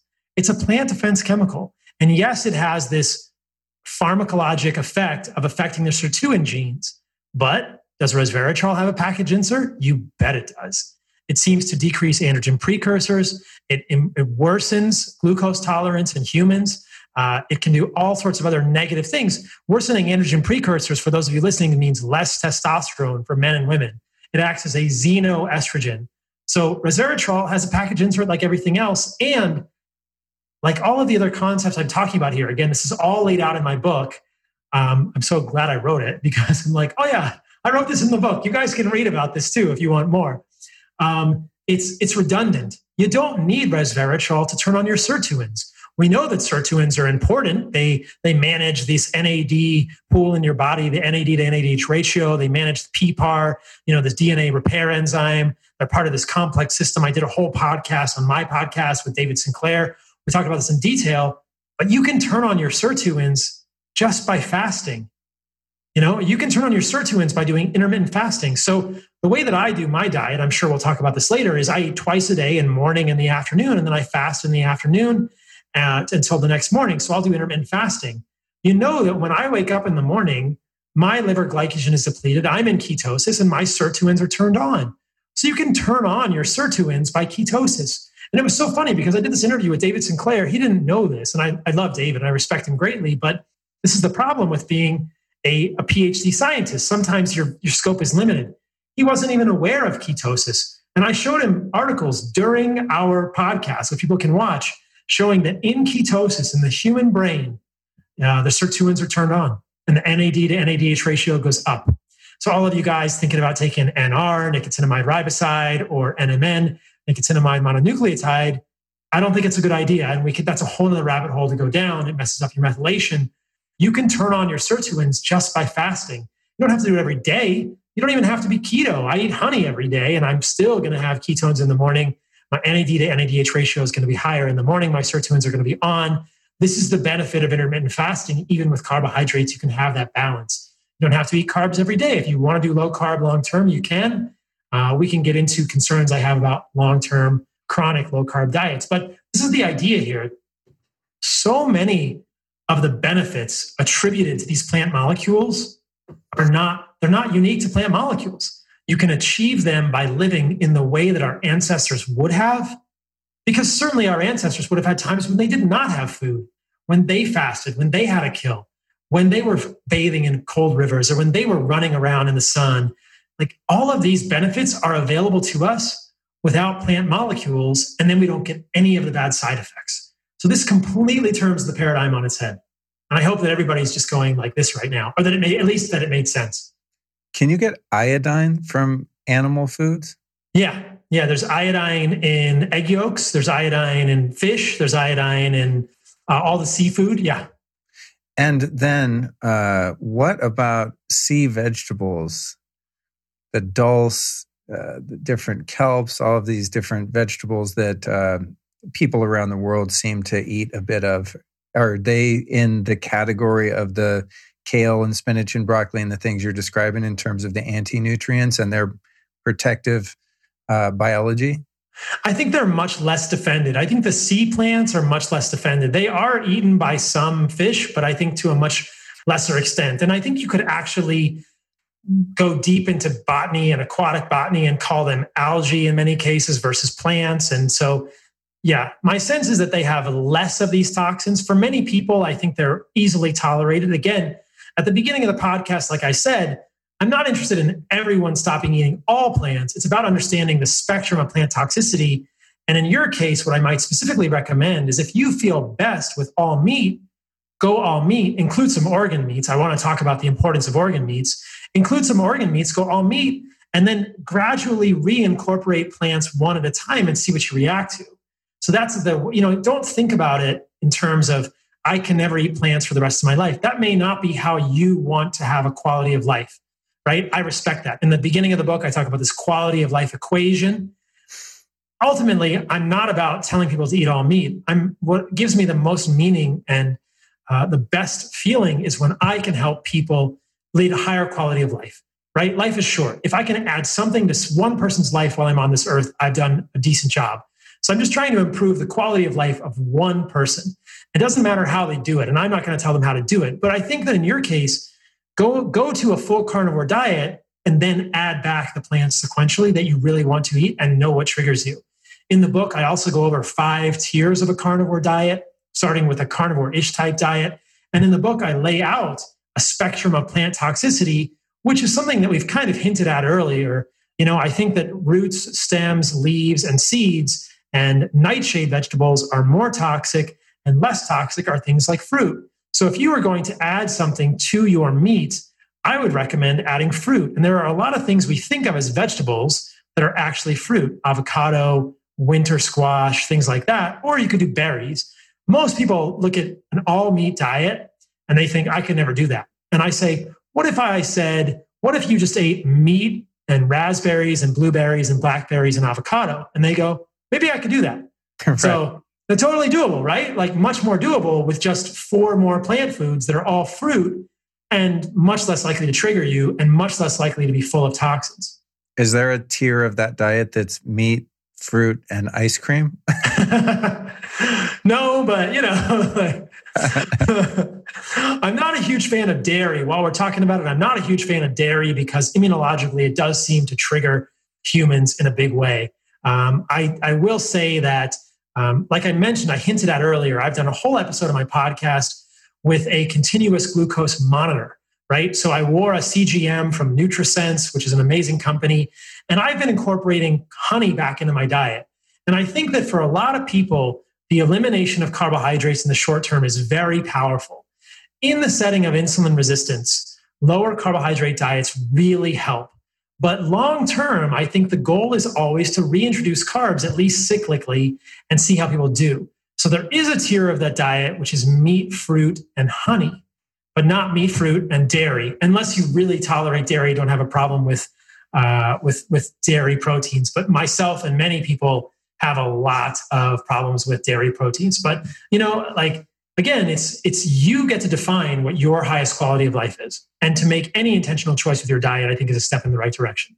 What about ghee in terms of dairy?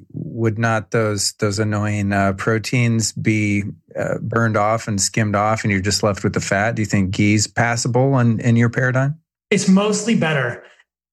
In cases of people who have significant autoimmune issues, it would not be my first choice for fat. I would choose tallow, which is rendered beef suet, which is the kidney fat, and then introduce ghee as like an intentional measure. So start without it, and then one of the foods you introduce one at a time is ghee. And you see, do I react to it or not? I think personally that I even react to ghee. Some people are very sensitive to milk proteins. Got it. So before we move into my other line of questioning, which is quite robust, break down for us, for the people that perhaps got lost in some of the biology there and the science geekdom, what maybe are like the top 10 most inflammatory or problematic plants that people are eating on a regular basis? If I'm going to make a salad and I just can't resist, eating some vegetables and they still feel good to me, what are the most problematic ones? Uncooked kale and spinach and things like that. Give me a few of those. And secondarily, does cooking the vegetables help reduce the anti-nutrient load?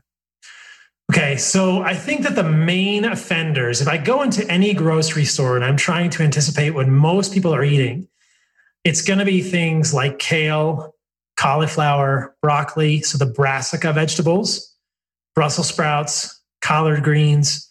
Spinach is a huge offender. Spinach is very, very high in oxalates. In the book, there's a whole chapter on oxalates, and I rank all the oxalates in foods. And then beyond that, it's the seeds. And for some people, it's the roots. So when people want to go to make a salad, just don't say no to salad, because there's not many things that you can put in the salad other than avocado that are not going to be on that list. If you want to make a salad with like iceberg lettuce, maybe that one is probably going to be less offensive, but the leaves of plants tend to concentrate toxins. That's just the way it is. Even arugula can have problems for people. So leaves of plants are just not things people should be eating, at least in the beginning. And so the framework that I would suggest is, if you are struggling with autoimmune disease or low energy or body composition, like really cut out the plants that are most offensive first, and then think about adding in the least toxic plants, and then think about adding things back in. Now, the one thing that we haven't touched on, which is really critical, and I've been talking about this a lot on my social media recently, is polyunsaturated vegetable oils. So incorporated in this whole discussion is you absolutely must eliminate all vegetable oils from your life without question, which is PUFAs. Yeah, PUFA, not to be confused with FUPA. So it's PUFA, and it is corn, canola, soy, soybean, peanut. All these oils are super inflammatory. We can talk about the mechanism. It gets very granular, but oils, polyunsaturated vegetable oils, do not play well with human biology. We should not be eating them. Now, by eliminating seeds, we'll be eliminating a lot of these polyunsaturated vegetable oils. What is the main source of polyunsaturated vegetable oils? If we're not eating vegetable oil, it's things like almonds and nuts and seeds, which are high in a fatty acid called linoleic acid, which is an 18-carbon polyunsaturated fatty acid. It's an omega-6. And it really appears to me and many others that excess linoleic acid in the diet is a signal to humans to become fat. It's an evolutionary signal to humans that winter is coming and you better get fat and insulin resistant so you can survive a lean winter. Except winter never comes for us because we always have food at the grocery store in the same amount. But linoleic acid appears to be an evolutionary signal that winter is coming. It's like, what was that show? Winter is Coming. I never watched it. Anyway, Game of Thrones, So you do not want your body to think that winter is coming. You don't want your body to become insulin resistant and to become fat. It happens in babies when they're nursing. It happens in chipmunks when they fatten up for the winter. When they eat a bunch of acorns and nuts, they get fat because they're eating polyunsaturated vegetable oil in combination with carbohydrates. So this is a quick aside, and then we'll move on. So this doesn't get to be insanely long. But if you look at the combination of polyunsaturated vegetable oils or polyunsaturated fats, so linoleic acid specifically, which is 18, carbon, omega-6 polyunsaturated fatty acid. Okay. You look at the combination of linoleic acid and carbohydrates. It only occurs in nature in a few places. It occurs in nuts and seeds, and it occurs in breast milk. What does breast milk do to babies? It makes them fat. It makes them very fat because they are very vulnerable. And babies are sort of in this constant winter. They're just on the edge of life. They have to be fat to survive any famine. And we want them to be fat so they can grow brains and grow big and strong. I have the cutest 7-year-old nephew, and he is so fat. It's amazing. He's just rolls on his arms as he should. That's a healthy baby. And he will become more lean when he stops drinking breast milk and when he stops getting that combination of linoleic acid and carbohydrates. We can synthetically reproduce that combination of linoleic acid and carbohydrates in things like, Doritos, tortilla chips, corn chips. Any processed food out there is going to have a polyunsaturated vegetable oil, and many of us are going to eat carbohydrates in our life. So one of the benefits of a low-carb diet is if you take away the carbohydrate component there's less of that signal. So the carbohydrates may not give the signal to get fat, but those polyunsaturated vegetable oils, I believe, are evolutionarily a signal to humans to get fat. You don't want those in your life, which means avoiding nuts and seeds, corn, canola, safflower, sunflower, peanut, and soybean oil religiously like the plague. Okay? Really important. When it comes to the PUFAs and the end result of that being lipofuscin and all of these other issues, what's your take on omega-3s, fish oil, or just the omega-3s that are inherent in fish? There's a lot of confusion about this. There's the Ray Peat people that are like, all PUFAs, omega-3s are poison. And then, I go interview Dr. Daniel Amen, who's been treating people with TBIs for 40 years and using fish oil in high doses to bring people back from the dead with a combination of hyperbaric chambers, obviously. But I hear some really intelligent people on both sides of the omega-3 fish oil thing. And I mean, you could just throw a rock and hit someone that has a really valid point for or against it. And I'm kind of left not knowing. So where does the PUFA thing kind of go into the omega-3s and fish oil? Great question. I just did a video about that on my Instagram and YouTube as well, because people were asking me the same thing. So I can show you evidence that fish oil supplementation will lead to excess oxidation of human cells. So I think that fish oil supplements are a bad idea for a variety of reasons.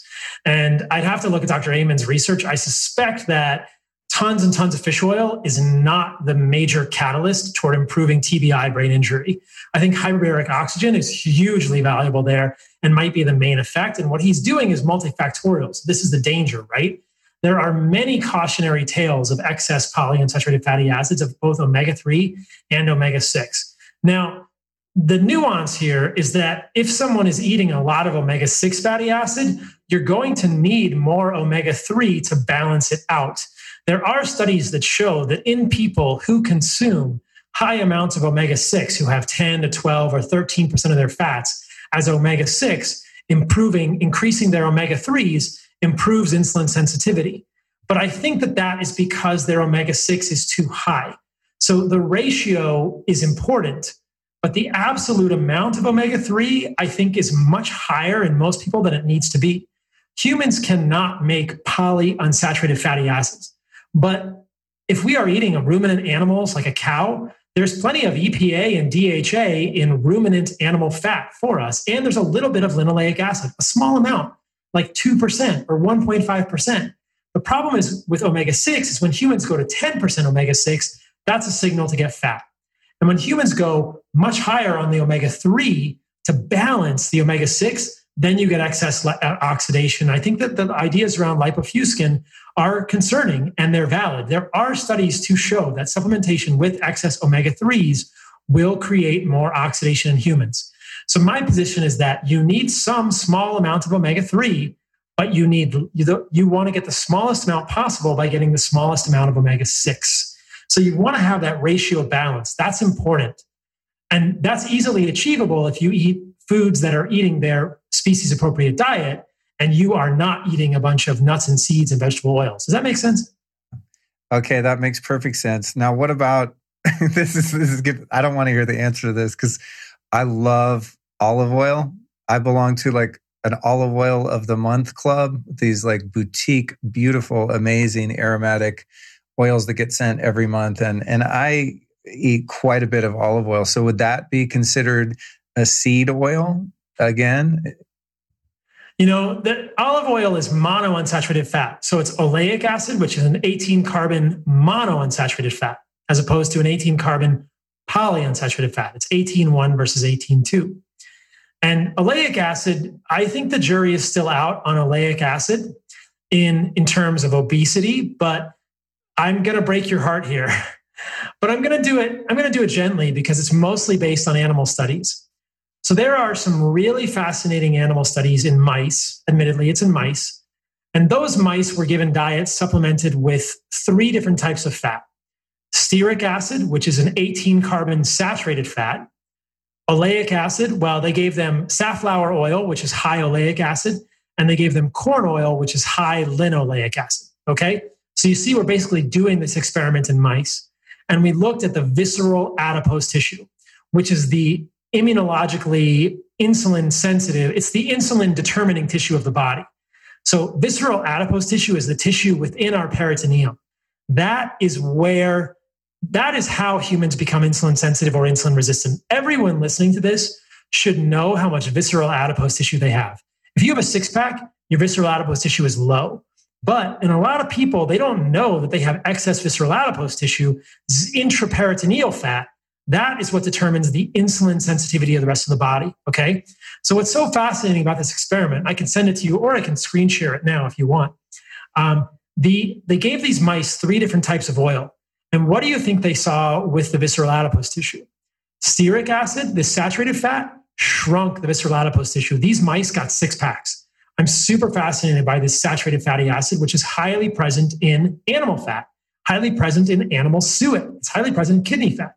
Stearic acid appears to cause apoptosis or apoptosis, cell death of visceral adipose tissues. It's crazy. Adipocytes in the visceral adipose tissue die when you give the body stearic acid, and mitochondria turn on. Fascinating stuff. Corn oil and safflower oil, which are linoleic acid and oleic acid high, respectively, both increase the visceral adipose tissue. So I'm not convinced that olive oil is as benign as we think it is. It's probably not as bad as linoleic acid, but there's a good chance that monounsaturated fat is also a signal to the body to become obese. So I would be very curious if you paused your olive oil of the month club for a month and if you saw your abs come back. That would be a very interesting experiment if you decreased your mono and polyunsaturated fatty acids. I think that my suspicion is that indeed, as I'm suggesting, the monounsaturated fatty acid is also a signal to the visceral adipose tissue to grow. Can I screen share real quick? I'll show you this. It's pretty amazing. Go for it. It would be a first on this show. So yeah, go for it. You have to enable screen sharing for me. Okay, here. Let me grab that. There we go. Dun, dun, dun, dun. All right, it's all you. Oh man, I'm like the king of screen sharing. So this is amazing. I'll show you guys the reference here in a moment, but you can see this is the little gross, but this is the inside of a mouse. This is the stearic acid. Look, there's no visceral adipose tissue. This is corn oil. This is safflower oil, Luke. This is what monounsaturated fatty acid might be doing to your visceral adipose tissue. It may not be good, my man. It may not be good. You can see here's the graph. Low fat diet, visceral adipose tissue, stearic acid, corn oil is the most. Safflower oil, which is high oleic acid, still has a decent amount of abdominal fat, much more than stearic acid. Do you see what I'm driving at here? Yeah, that seed oils, PUFAs are not good for you. Probably not good for you. And that monounsaturated oils may not be great for you either. So this is the reference if you want to read it. Dietary stearic acid leads to a reduction of visceral adipose tissue in athymic nude mice. I'm glad I could be a first. I love screen sharing. Yeah, it's cool. Isn't that cool? I mean, I do that in meetings all the time, but I never thought to do it on the podcast. Yeah. So, okay. So that's pretty good breakdown of the fat situation. In terms of the the fish oil thing, it's interesting to hear that you're on the anti side of the fence when, there's a lot of you, but there are, as I said, also a lot of people that are very pro. Do you think that the high omega-3 intake of someone who's supplementing fish oil could be even more problematic if they are having an iron overload situation? Oh, certainly. I mean, everything is worse if you have an iron overload situation. And so my point with the PUFA is, with the omega-3 is just to say that if you are eating an animal-based diet, you are getting plenty of omega-3. If you are eating grass-fed, grass-finished ruminant meat, you're getting plenty of EPA and DHA. I eat about 1 to 2 egg yolks a day. I've been kind of playing around with that. You don't need to supplement fish oil unless you are eating a diet that is very high in vegetable oil and it's a processed standard American diet. Throw away your omega-3 supplements. You do not need them. You just don't. You're getting plenty of EPA and DHA in your diet already, and it's that ratio that's critical, and you don't need huge amounts of EPA and DHA. And if one felt the need to kind of cheat with one of these other types of oils for whatever reason, do you think dosing some vitamin E with it would be a way to hack some of the detriment to that particular? I couldn't say that, because the problem with vitamin E is that we just, as far as I know, we just haven't been able to recreate a bioidentical vitamin E. And it's not so much the oxidation of the oil. What I'm talking about here is molecular signaling. These are fat molecules acting as hormones, quote unquote, like they're called lipokines. So yes, the oil is more prone to oxidation, but if you have enough glutathione, your body can take care of that. This is a fat molecule acting like a hormone in your body. It's affecting the mitochondria because of the fat molecule's structure. Vitamin E isn't going to change that. Got it. Okay. Now, what about, I'm sure you get this question like every 4 hours or so, but if one is eating only meat, are you able to get enough vitamin C from, if you're eating, nose to tail and you're eating enough organ meats, are you able to get an adequate amount of vitamin C? It's a great question. I think you are.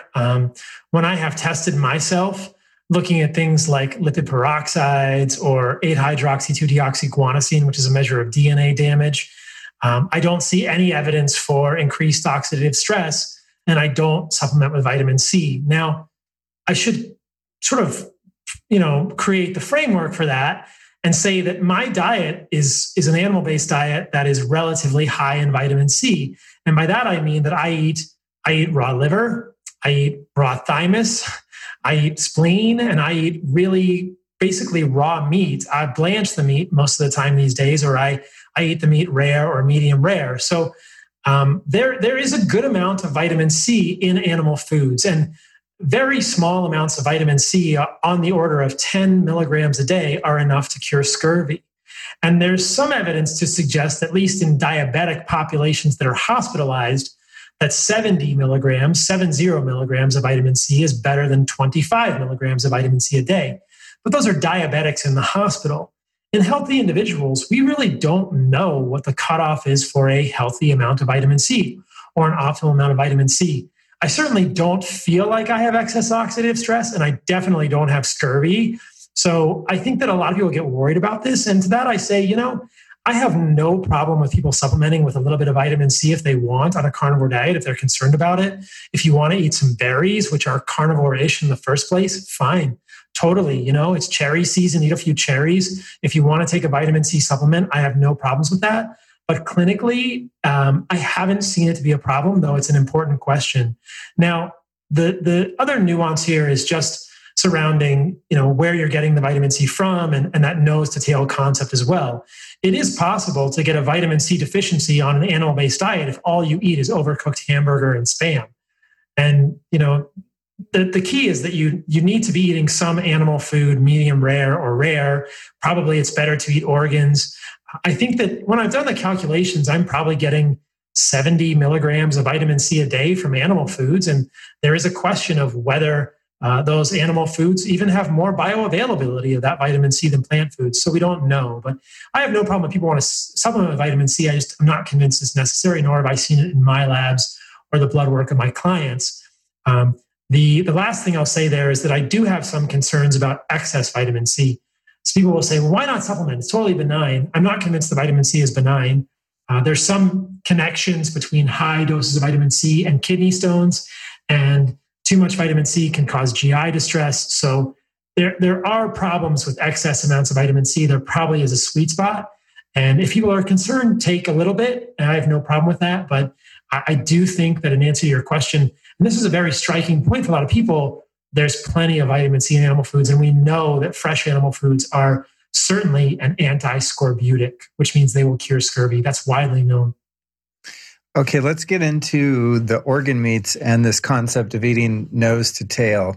I've always found it interesting that humans focus on eating the muscles of animals when they eat them. But when you watch the Animal Planet shows and a pack of hyenas takes down a gazelle, the first thing they do is rip out their organs, and the muscles are often left sitting there for the vultures to come pick up afterward. Is that, am I observing something that's a phenomenon in nature? Do predators go after the organs first? And why don't humans do that if that's where all the goodies are? Predators do that. I mean, lions do that. Crocodiles do that. Everything seems to do that. I have a friend in Seattle who has chickens, and every once in a while he'll sadly tell me the chickens got eaten by raccoons and they just got eviscerated. They just eat the organs. They eat the liver and the heart. I've seen videos of orcas eating sharks, and they don't eat the shark. They just eat the liver out of the shark. And there are unique nutrients in the organ meats. This is the idea of eating nose to tail. If you or I are in a tribe and we are going to go kill an animal, both out of respect and out of necessity, we are going to eat that entire animal nose to tail, the entire thing. And that's also going to give us a unique set of nutrients. If people out there are listening to this and they're thinking, I can get everything I need from the animal meat, I'll just ask you, where do you get your riboflavin? Because you won't get enough riboflavin from animal muscle meat. And you really won't get enough riboflavin from plant foods either. One of the really interesting things that I came across from writing the book was that basically, if you are not eating animal liver or heart, you are going to be probably riboflavin deficient. Riboflavin is vitamin B2, and I think it's one of the most common B vitamin deficiencies that is often overlooked. And it's crucial for proper functioning of the methylene tetrahydrofolate reductase enzyme, which is this MTHFR enzyme.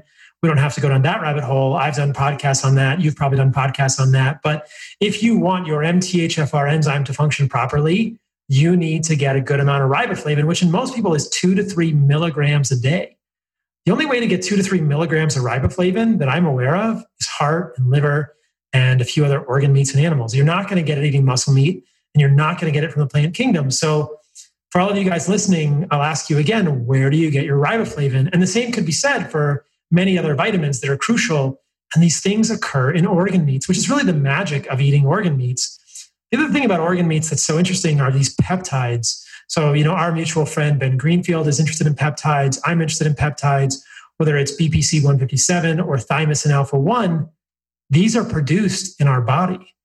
In cows and in animals, BPC 157 is produced by the lining of the stomach.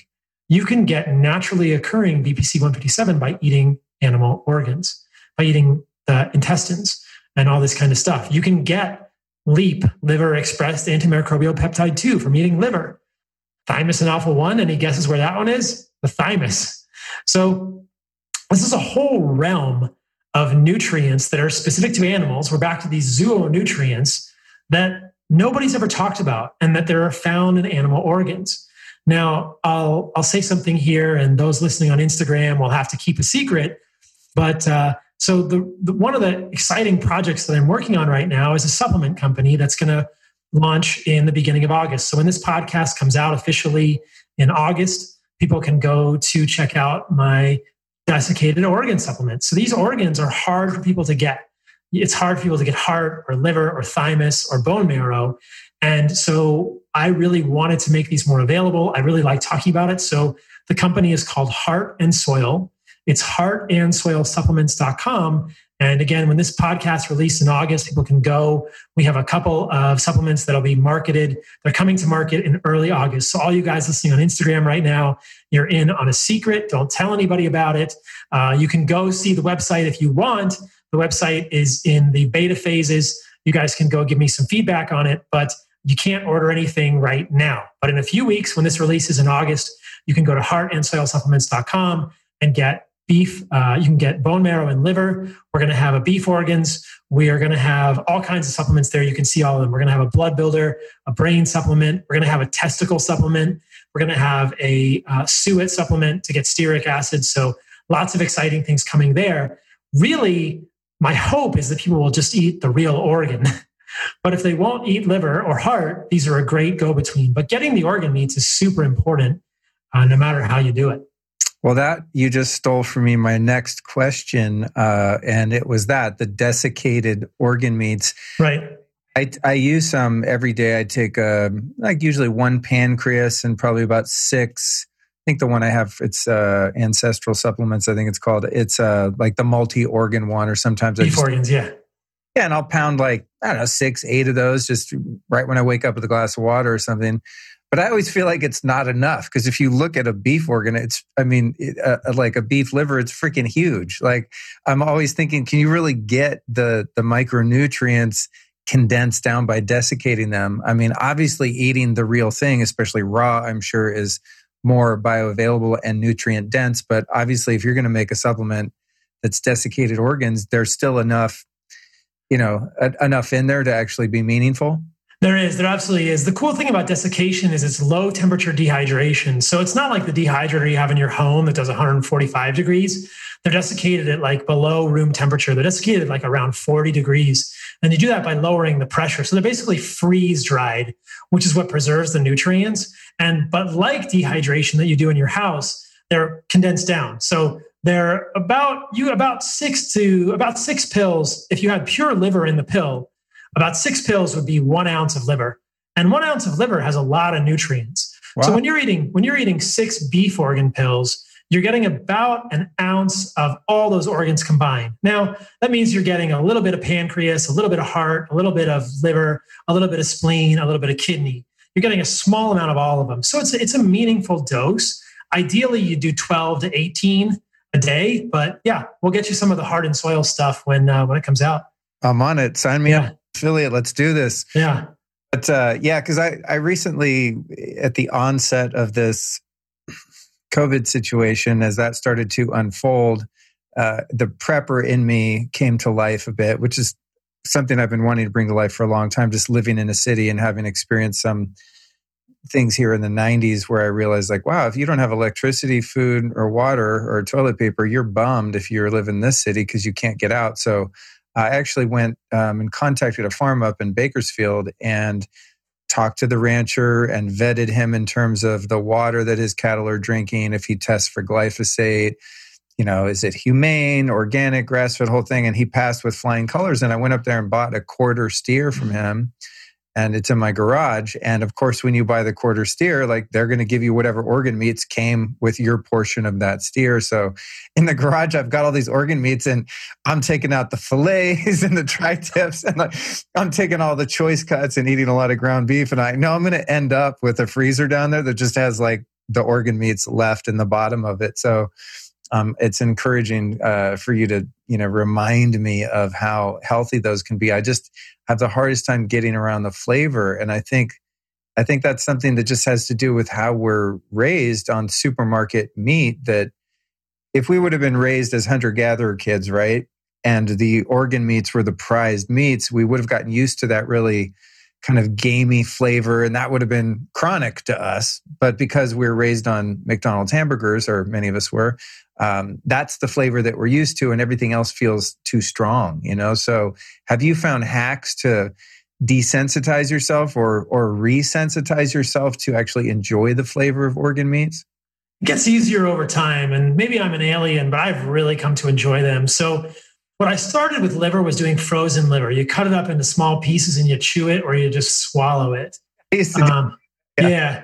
And then I graduated to liver shooters, which I joke with my friend, the minimalist guys, Josh and Ryan about. But you just do a small piece of liver about the size of a quarter, and you just kind of you put it raw in your mouth and just swallow it down with a swig of bone broth or water. It's a shooter. And that way you'll taste it, but you don't have to chew it. And that gets easier and easier. And now I can chew liver if I want, no problem. But that's generally how I do it. And I really like the taste of them now. Spleen is good. The texture of some of them is a little funny, but if I can't do the texture or they're too sort of sinewy or collagen-y or connective tissue, I'll just swallow them. I'll cut them up and swallow them. And I think that our ancestors did that. Now, this may sound gross to people, but there's many accounts of indigenous children used to take the gallbladder, which was full of salt in the bile salts, and they used to squirt the bile onto meat or organs to make them saltier. So it sounds absolutely disgusting to us, but it's an illustration of what you're saying, that they're just so different in terms of our sensibilities from our ancestors. And we would do well to get these back in our diet, however we can do it. Do it with desiccated organs and then do it with the real thing if you can. But start with liver shooters and then do the other ones. But don't waste them. If you need me, just call me up. I'll come out to Los Angeles. We'll eat organs together. We'll invite Ben Greenfield. All right. Yeah, you reminded me of that. I used to get the grass-fed beef organs at the farmer's market, and I would chop them into little cubes and put them on a cookie sheet with some, MCT oil so they didn't stick. And then, I would just pop, just put them in a little bowl and just pop them like pills periodically throughout the day. And then I got lazy and fell out of practice with it.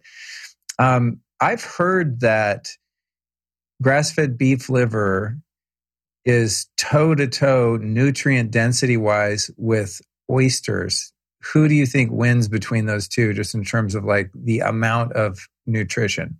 It's liver, in my opinion, for a lot of reasons. The problem I have with oysters is that they're benthic and they're just getting to be so dirty. They're full of cadmium and they're full of mercury these days. They're on the bottom of the ocean. So they're pretty darn great, and I wish I would eat them all the time, but I don't even eat them anymore because they're just so full of heavy metals. But I think if you actually look at what's in an oyster and you look at what's in liver, it's pretty similar. Oysters have more zinc. I think beef liver's got a whole lot more choline and vitamin K2 and selenium, all kinds of good stuff in there. But oysters are definitely nutritious.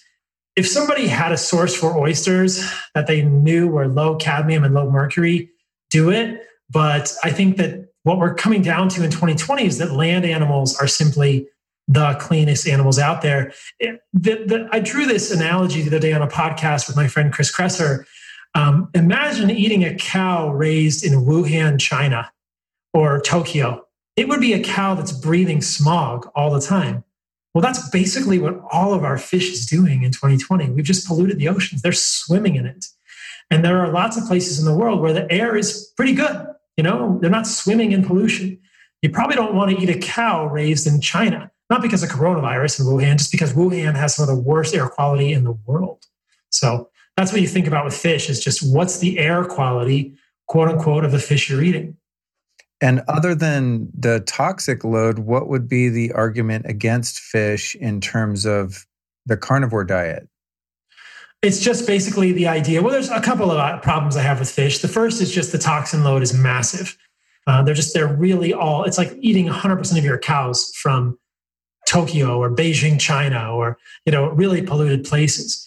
And that's not a good thing. And then also, I think that ruminants are unique in the way that they structure their fat. And I do think that they're, if you can eat fish nose to tail, you're probably going to do pretty good, but there are unique nutrients in ruminants that are concentrated there.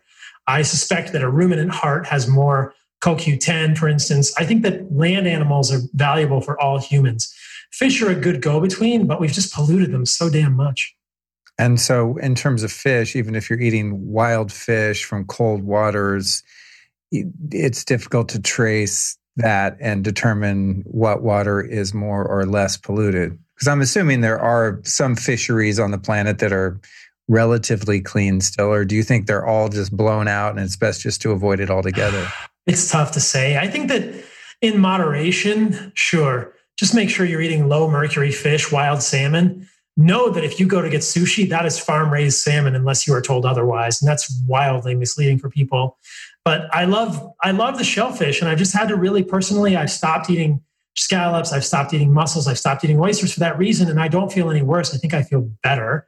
It's subjective. And I just think that people need to be aware that fish, in my humble opinion, should not be the mainstay of your diet. It shouldn't be the mainstay of any diet, whether it's pescatarian or carnivore. We're in 2020. It's really, this is a sad story, but land animals are the way we should go. Now, occasionally, sure, but I don't like canned sardines. I think they're probably going to be mostly oxidized. They're pretty damn old. They're just not fresh. But if you want to get the fish fresh, and it's a smaller fish, not a tuna, in a cold water, it's fine, eat it. But just realize that if you do it regularly, you'll want to check your serum heavy metals. And I've had clients that eat wild salmon 3 times a week, and I see it in their blood levels of mercury. I just do. And then I have clients that eat things like opa or sea bass, and their mercury is off the chart. It's massively high. It's 25. Wow. Damn. Brutal. One thing on the organ meats too, one nutrient that I think is important that is difficult to get elsewhere, and that's bioavailable copper. Yes. Yeah, right.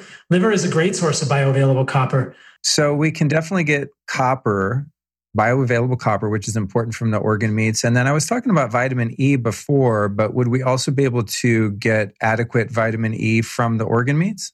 And the fat. So I think there are a couple of nutrients that are underestimated in animal fat, and those are vitamin K2 and vitamin E. So people have expressed concern about vitamin E on a carnivore diet. And so I test my blood level of vitamin E and my clients' levels of vitamin E all the time. And my vitamin E is like above normal. It's like high normal all the time. So there's tons of vitamin E. And this makes total sense. Like, why would you be vitamin E deficient eating an animal-based diet? You would never, that doesn't make any sense, because animals have vitamin E in all of their cells. It's just that the USDA, the USDA catalog of foods is inaccurate, and it says that some animal foods aren't going to have vitamin E, but they're in there. And I believe I've shown this on my website, Carnivore MD. I've shown my blood labs. I have lots of vitamin E in my blood. All my clients do as well. There's tons of vitamin E in animal foods. But that's a fantastic question, because it's very misleading if you just go by things like Chronometer, which are inherently flawed. I think that's one of the advantages that you have in this, what from the outside sounds like an extreme diet, but now that you explain it, I'm like, wow, this actually makes a lot of sense. Awesome. Eating all the things you say don't to eat might be the extreme diet, actually. But what I think's unique and cool about your perspective is, of course, you're knowledgeable and well-educated and you really do your research, but that you're an MD and have the ability to run your labs constantly in the labs of your clients. And I think that's something that's really important, because you have empirical evidence that's ongoing. So not only subjectively just based on how you feel, but you can also go, hey, let's see what's in the blood on any given day. I think that's a pretty powerful way to kind of experiment with this and determine what's valid and what's not. The one thing I wanted to cover before we go here is and if we can do kind of a brief overview, I know this is a complete rabbit hole that we could go down, but in terms of environmental impact, I think many people are of the notion that if you're using animals in agriculture and raising animals for food, that you are destroying the planet, and that cow farts are going to make the ozone layer collapse in on us and we're all going to die. When in my subjective experience of growing up in the country and being around a lot of farms and animals, and going to farms like Belcampo and seeing how they've regenerated 22,000 acres of barren wasteland that was all blown out from growing vegetables, that I have a different opinion on that, but I really don't know the science. So in terms of, environmental impact, what's good for the planet, et cetera, what's your take on animals? You're absolutely right on the money there, Luke. And I could not have written a book in which I did not address this. And so I did. So the last chapter of my book is all about that, kind of the ethics of eating meat. And if people are curious about this, I would recommend that they listen to a recent podcast that I did with Rob Wolf and Diana Rogers, who just wrote a great book called Sacred Cow. And there is a huge interest right now in what is called regenerative agriculture, which is the type of agriculture that tries to recreate an ecosystem. And it is done at farms like Belcampo, White Oak Pastures in Georgia. And it's really indisputable what these farms are doing. I think this is an incontrovertible argument for animal agriculture in terms of the subsistence of humans on this planet. So what you really take away from this is that it is all about the quality of the soil. Soil quality is paramount. And soil is not sexy. It's just dirt, right? Well, there's a saying that Will Harris, who runs White Oak Pastures, has is soil isn't dirt until you mess it up. But soil is full of organic matter. And if you look at the organic matter content of a soil, that single metric will determine whether the people living on that land will die or they will live. Because if they are doing monocrop agriculture and they are pulling all the nutrients out of that soil and they are not using any animals to return nutrients to that soil, as would happen in any normal ecosystem in which animals die and live and compost the soil, think of bison on the grasslands, and that soil will slowly become depleted. This is what happens with monocrop agriculture, the exact type of agriculture that is essentially being celebrated when people are trying to push support for plant-based ideas and kale and monocrop vegetables. That is depleting the soil of nutrients, and that carbon in the soil is going to be much lower. Farms like Belcampo and White Oak have done quantified scientific life cycle analyses that are documented. I've referenced them in my book, showing that over time, you can see the soil carbon increase linearly, essentially gradually, with more regenerative farming. And it makes sense. When you put animals back on the land, as you're saying, Luke, you can regenerate land that is a barren wasteland from monocrop agriculture. And it's because the animals don't deplete the soil of nutrients. They're eating the grass, pooping and peeing on the land, and returning nutrients back to the soil. This is how it works. I think people rightfully so get worried about CAFOs and factory farming, but no one is advocating for factory farming here. What we're advocating for is more regenerative agriculture. In the podcast I did with Rob and Diana, we specifically addressed the question, can you scale this? You absolutely can.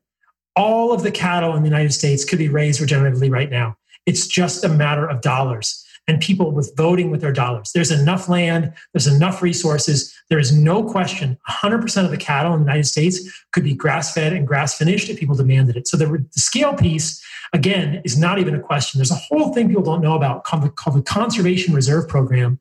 There are hundreds of thousands of acres of land in this country that the US government is paying farmers to keep fallow because they are so depleted from monocrop agriculture. This is the government paying farmers not to farm the land so the land can recover because they've destroyed it with monocrop agriculture. Well, you know what would be a much better use of that land? Farming animals on it that are eating grass and pooping on the land and regenerating it way faster. There are so many pieces of land that the US government is paying your tax dollars so that nobody does anything with them. They're laying fallow because they've monocropped the hell out of them. That is ridiculous. If you put animals on that land and let them eat grass, in a few years, you'll start to see that carbon grow and grow and grow. So I'll do the second screen share that I'll do in this amazing live, and I'll show you guys a couple of graphs from White Oak Pastures here. This is from my book. So you can see this graph. This is the soil organic matter percentage. This is the number of years regeneratively grazed.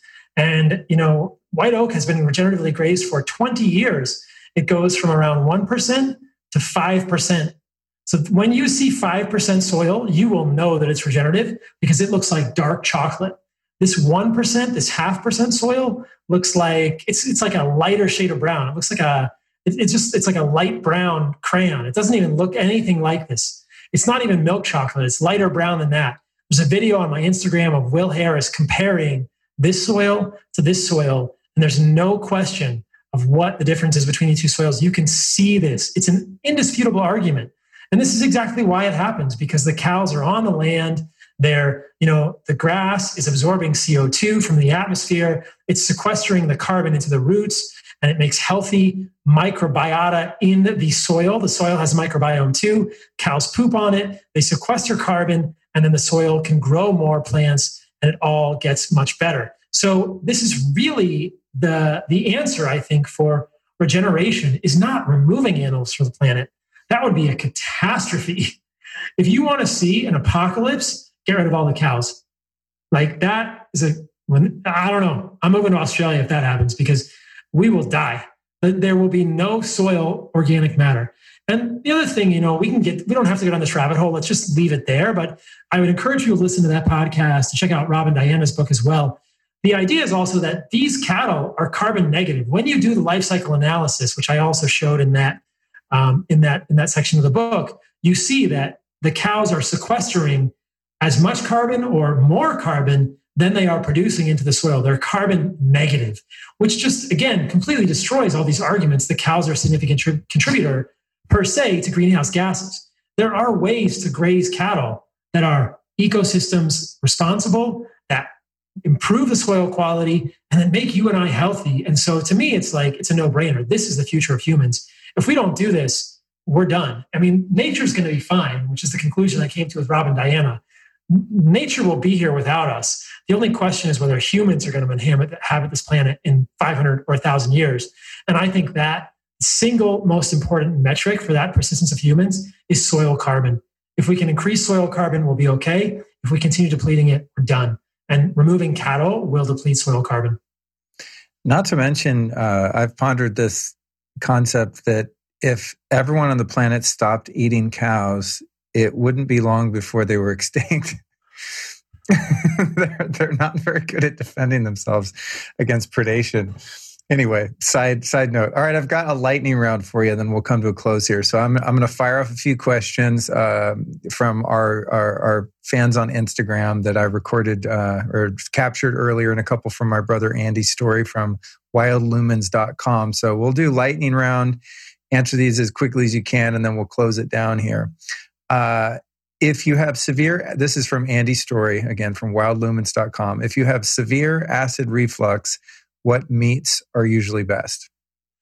If you have severe reflux, I would probably just stick with red meat, stick with ruminants. That's my main go-to. And I've talked about that recently with PUFAs.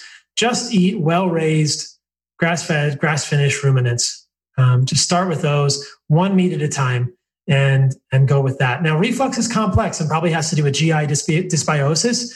So now every once in a while, I'll meet someone who has a sensitivity to red meat, beef specifically. And if that's a problem, then try lamb. But I do favor red meat over everything else, but make it very simple and see how it goes. But a lot of the times, removing plants from the diet will significantly improve dysbiosis, at least temporarily, and then you can reintroduce plants. Cool. Next question. Which plant foods are least harmful should you run out of meat while traveling? I think my brother asked this because he was living in Colombia and still holding true to the carnivore. And he's like, bro, it's hard down here sometimes because you can't get any meat in some cases or good quality meat. So I'm sure that's why he asked that. So fruit, in my opinion, is the least toxic plant food. And that would be things like berries, things we think of in fruit, or squash, specifically winter squash. My problem with summer squash is a lot of times you're going to get the seeds, and the seeds in summer squash are going to create lectins, but are going to have more lectins. But if you can do a winter squash without the skin, or avocado or berries or fruit, that would be my first go-to for plant foods if you can't get meat, or if you want to make your carnivore diet like a tier 1 carnivore type diet. Okay, cool. And then what do you think about high meat, the rotten fermented meat that's supposed to give you a literal high feeling? I've not heard of this until my brother texted this. No, I don't think it's anything magical. What's very interesting about humans is we can eat rotten meat. And I think our ancestors probably did because meat is so valuable. But if you can eat fresh meat, eat fresh meat. There's nothing unique about high meat, in my opinion. Okay. Do you think coffee does anything to your mouth's microbiome while on carnivore to make it too acidic? Well, generally the acidity of the mouth is due to the fermentation of sugars by bacteria in the mouth. So I don't think coffee is going to make your mouth acidic, but it's going to give you coffee breath and it's going to stay in your teeth. If you read the book, you'll know, sadly, that I'm no fan of coffee for a lot of the reasons I talked about in this podcast. Oh. I'm just crushing you. As I smile with my very yellow teeth. Coffee, I'm not a fan of. I'll let you guys read the book for why not. I'm going to drop a podcast on my podcast when this podcast comes out in August, and I'll talk about coffee in that podcast as well. But I'll let you guys read about it, but I'm not a fan of coffee. All right, next one's an IG question from Joshua Hopkins, who says, God, this is going to, good luck answering this quickly, but he said, how to lose weight on the carnivore diet. And if you're eating so many calories, eating tons of meat, is that going to cause you to get fat? No, it won't cause you to get fat. Remember, this is an oversimplification, but at a high level, polyunsaturated fatty acids are the signal environmentally for humans to get fat. If you want to lose weight, eliminate polyunsaturated fatty acids from your diet. Be extreme about it, which means no seeds, no grains, no nuts, no vegetable oils, and low PUFA meats, which means even eliminate chicken and pork.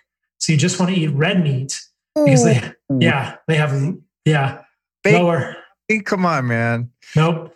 That's going to be a signal to get fat for people. But if your body comp is where you want it, you might be able to tolerate it. But I don't eat bacon anymore for that reason. I mean, my body composition is pretty good. People have seen me. I've got some abs these days. I usually do, but I always do. Let's just be honest.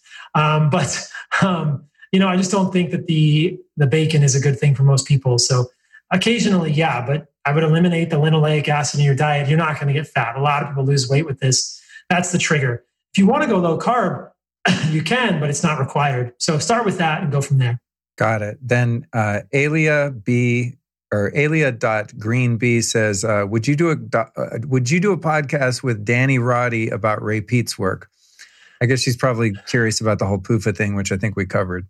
Yeah, I could do a podcast with him. He's reached out to me in the past, and I didn't want to debate him on it. I think that our views are more similar now than they are different. But yeah, I've talked about a lot of that stuff on my Instagram as well. If people are interested in my PUFA thoughts, I do these videos a couple times a week. I haven't done one yet this week. I've been busy with other stuff, but they're called Controversial Thoughts with Carnivore MD. People can go back to my Instagram feed or my YouTube, and there's lots of content there, kind of mini podcasts about PUFAs. There's a lot of information there. Cool. Esther Bergs asks your thoughts on kombucha. Yeah, so kombucha it's really negative for me because it's got a lot of acetic acid. It's pretty hard on the teeth. So you don't want to drink acetic acid. I know I said that it was mostly the fermentation of sugar that's going to lower the pH of the mouth, but sauerkraut overconsumption can cause damage to the teeth. Kombucha can cause problems with the teeth. I'm not a fan. I don't think it's anything magical. We didn't really talk about the microbiome. Be rest assured, I talk about the microbiome in my book. If you guys have questions about that, but there's nothing magical about whether it's Bacillus coagulans or Saccharomyces boulardii and kombucha for the gut, in my opinion. I mean, I just don't think we should be getting a bunch of acetic acid in our diet. I would just, if you want the probiotics, take the probiotics in a targeted fashion, but I don't think humans need fermented food to be ideal in terms of their gut. That's going to break a lot of hearts, but I think people are going to feel better and their teeth are going to be better without that acetic acid, to tell you the truth. Okay. John Barry, 1994 says, what do you use for soap and moisturizer? Nothing. Really? Just water? Just water. I'm a little Mowgli, dude. I'm a Mowgli man. Yeah, I'm a wild man. I don't use anything. There's no soap in my house. Oh my God. And you don't put any oils on your face or anything? Nothing. Oh my God. Okay. Interesting. I think I couldn't leave the house without putting something on my face. My skin feels so dry. All right. Last one. Ryan Tumbari says, does carnivore resolve depression for everyone? Well, nothing is going to work for everyone, but I will tell you, I've seen many clients in which elimination diets, carnivore-ish diets, and carnivore diets have significantly improved depression. So I do think that depression and anxiety and a lot of psychiatric issues are neuroinflammatory, and that these are connected with the foods we eat, and that some intentional dietary change is the answer for these. So if you do have psychiatric issues, give it a try. I've seen some pretty incredible things. Yeah, I've interviewed Kelly Brogan a couple times, and she does a lot of content around that. So Ryan, if you ever hear this episode, thanks for asking the question, and check out the shows I did with Dr. Kelly Brogan, because she really goes into the relationship between diet and depression. All right, last question is a three-parter I ask every damn guest. I don't think I've ever forgotten. You've taught me so much today. You've been running circles around me intellectually. It's been hard to keep up, but I think I get the gist of it. I'm heartbroken about the bacon and the coffee. I have to really give that some thought. Not to mention the ice cream. But you've taught me so much, Paul, as you have our guests. So who have been 3 teachers or teachings that have influenced your life and your work that you might point our audience to go learn from? I recently started listening to Tim Ferriss's little mini podcast, Tools of Titans.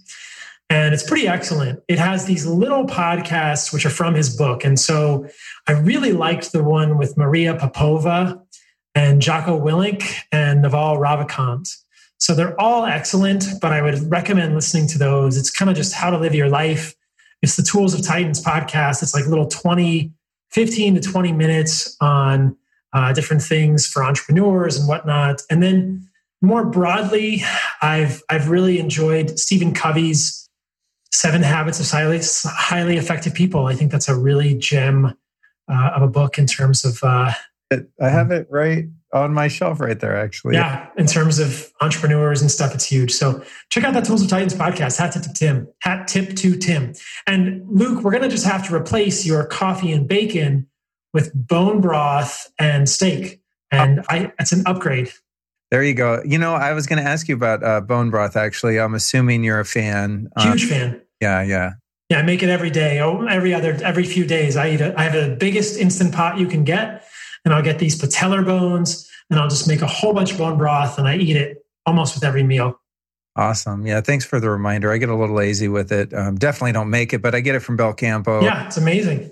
Unfortunately, sometimes I defrost it and then I forget about it and it goes bad. I got to stop doing that. It's like really a first world problem that is obnoxious, and I need to make sure that I use that animal and respect that quality food. Okay, that's it, dude. Last thing is, where can we find you? Website, social media, etc. for people who want to track down and learn more. You produce so much amazing content. I want to make sure that people can find it. Thank you. So my ask is that people will support me and check out my book, thecarnivorecodebook.com. If you find my content valuable, I think you will really find the book valuable. Check it out, thecarnivorecodebook.com. If you're listening on Instagram, you can go right now and pre-order. If you're listening on the podcast and it's the first week of August, my book is either released or about to release. And we are going to really, I think, change the world with these ideas. And I'm excited for them to help a lot of people. So please support the work by checking out my book, thecarnivorecodebook.com. You can also find all my stuff at carnivoremd.com. All my socials are linked there, and I'm at carnivoremd everywhere. Awesome, dude. Well, thanks so much. I'm glad we finally got to sit down and do this. Great, man. I appreciate it. Albeit remotely, but because you were able to do the couple screen shares, I'm like, hey, the remotes aren't that bad. We do it. It's cool. Yeah, it's great. So thank you so much for being so generous with your time today. And I think we covered just so much information on this. It's going to really be a master episode on this particular topic, which I've been eager to cover, as you know, but I just, I haven't found the exact right person, knowing that you were that person. So I'm stoked. Now we officially have a carnivore diet episode of the show for people that want to learn about that and give it a shot. So thank you so much. And I'm so happy that people would listen. If people have been with us the whole time, I'm grateful that you've stuck with us the whole time, because these concepts are complex. And we had probably a 40-minute discussion of plant toxins. And it was only really at the end of 40 minutes that I feel like people begin to understand what I'm talking about. So the long form is so critical. So I appreciate all of you guys listening to this as well, and hope it's been valuable. All right, dude. I'll see you next time. All right, man. I can't wait. Thank you so much for joining me on yet another episode of the Lifestylist Podcast. You can look forward to next Tuesday's show, Unnatural, the Hidden Cost of Wireless Technology and EMF Pollution, with Jamie Ike. In the meantime, make sure to share this show with a friend if you feel so called.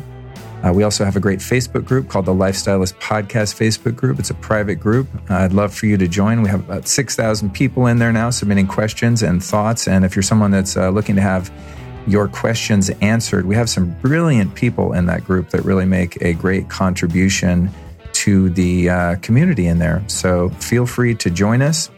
I'd also like to thank our sponsors. First off, let's give a shout out to Surthrival. These guys make some fantastic products. I've been using them for many years, and you can find them at surthrival.com. My personal recommendation, just right off the bat, would definitely be the pine pollen extract and the colostrum. I think those are probably my favorite two at the moment, and something that, I don't know, I'd have a hard time living without, to be honest.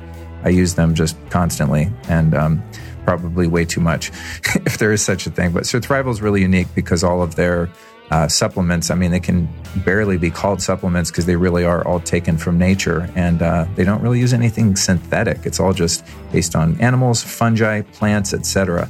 Very cool stuff. So go to surthrival.com, use the code STYLE10 to save 10% off. And we've got our friends over at Bioptimizers. You can find them at masszymes.com. That's MASSZYMES/Luke. masszymes.com. The code there is Luke10. That saves you 10% off. They're fantastic enzymes, another product that I use on a daily basis, especially when I'm eating a big meal. And then let's talk about protecting our sleep and melatonin with those amazing blue blocking glasses from our friends over at blueblocks.com. That's BLUBLOX. You can get free worldwide shipping and save 15% off your blue blocking eyewear by using the code LIFESTYLIST. Again, that's blueblocks.com. And then it goes without saying that every product I ever talk about on the show can be found at lukestory.com/store. So if you have a hard time remembering all these crazy links and codes, all the exclusive discount codes, links, and information about all these products are available in my store. It's a great way to save yourself the time and energy of researching the best of the best, because I've done it for you. It's also a great way to save some cash. This can get expensive, this world of biohacking and taking care of your health. In a perfect world, none of us would ever take any supplements or anything because we would just be living out in nature and we wouldn't get sick like we do.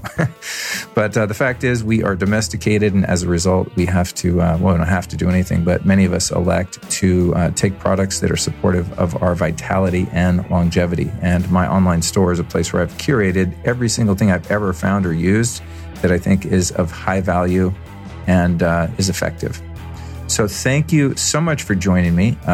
Personally, after this conversation, I felt a lot better about the current food program that I'm following. It seems to work best for me. And now a lot of the questions that I had about why certain foods don't agree with me have been answered thanks to our guest, Dr. Paul Saladino. So thanks again for joining me. And as I always request, if you feel so called, share this episode with a friend.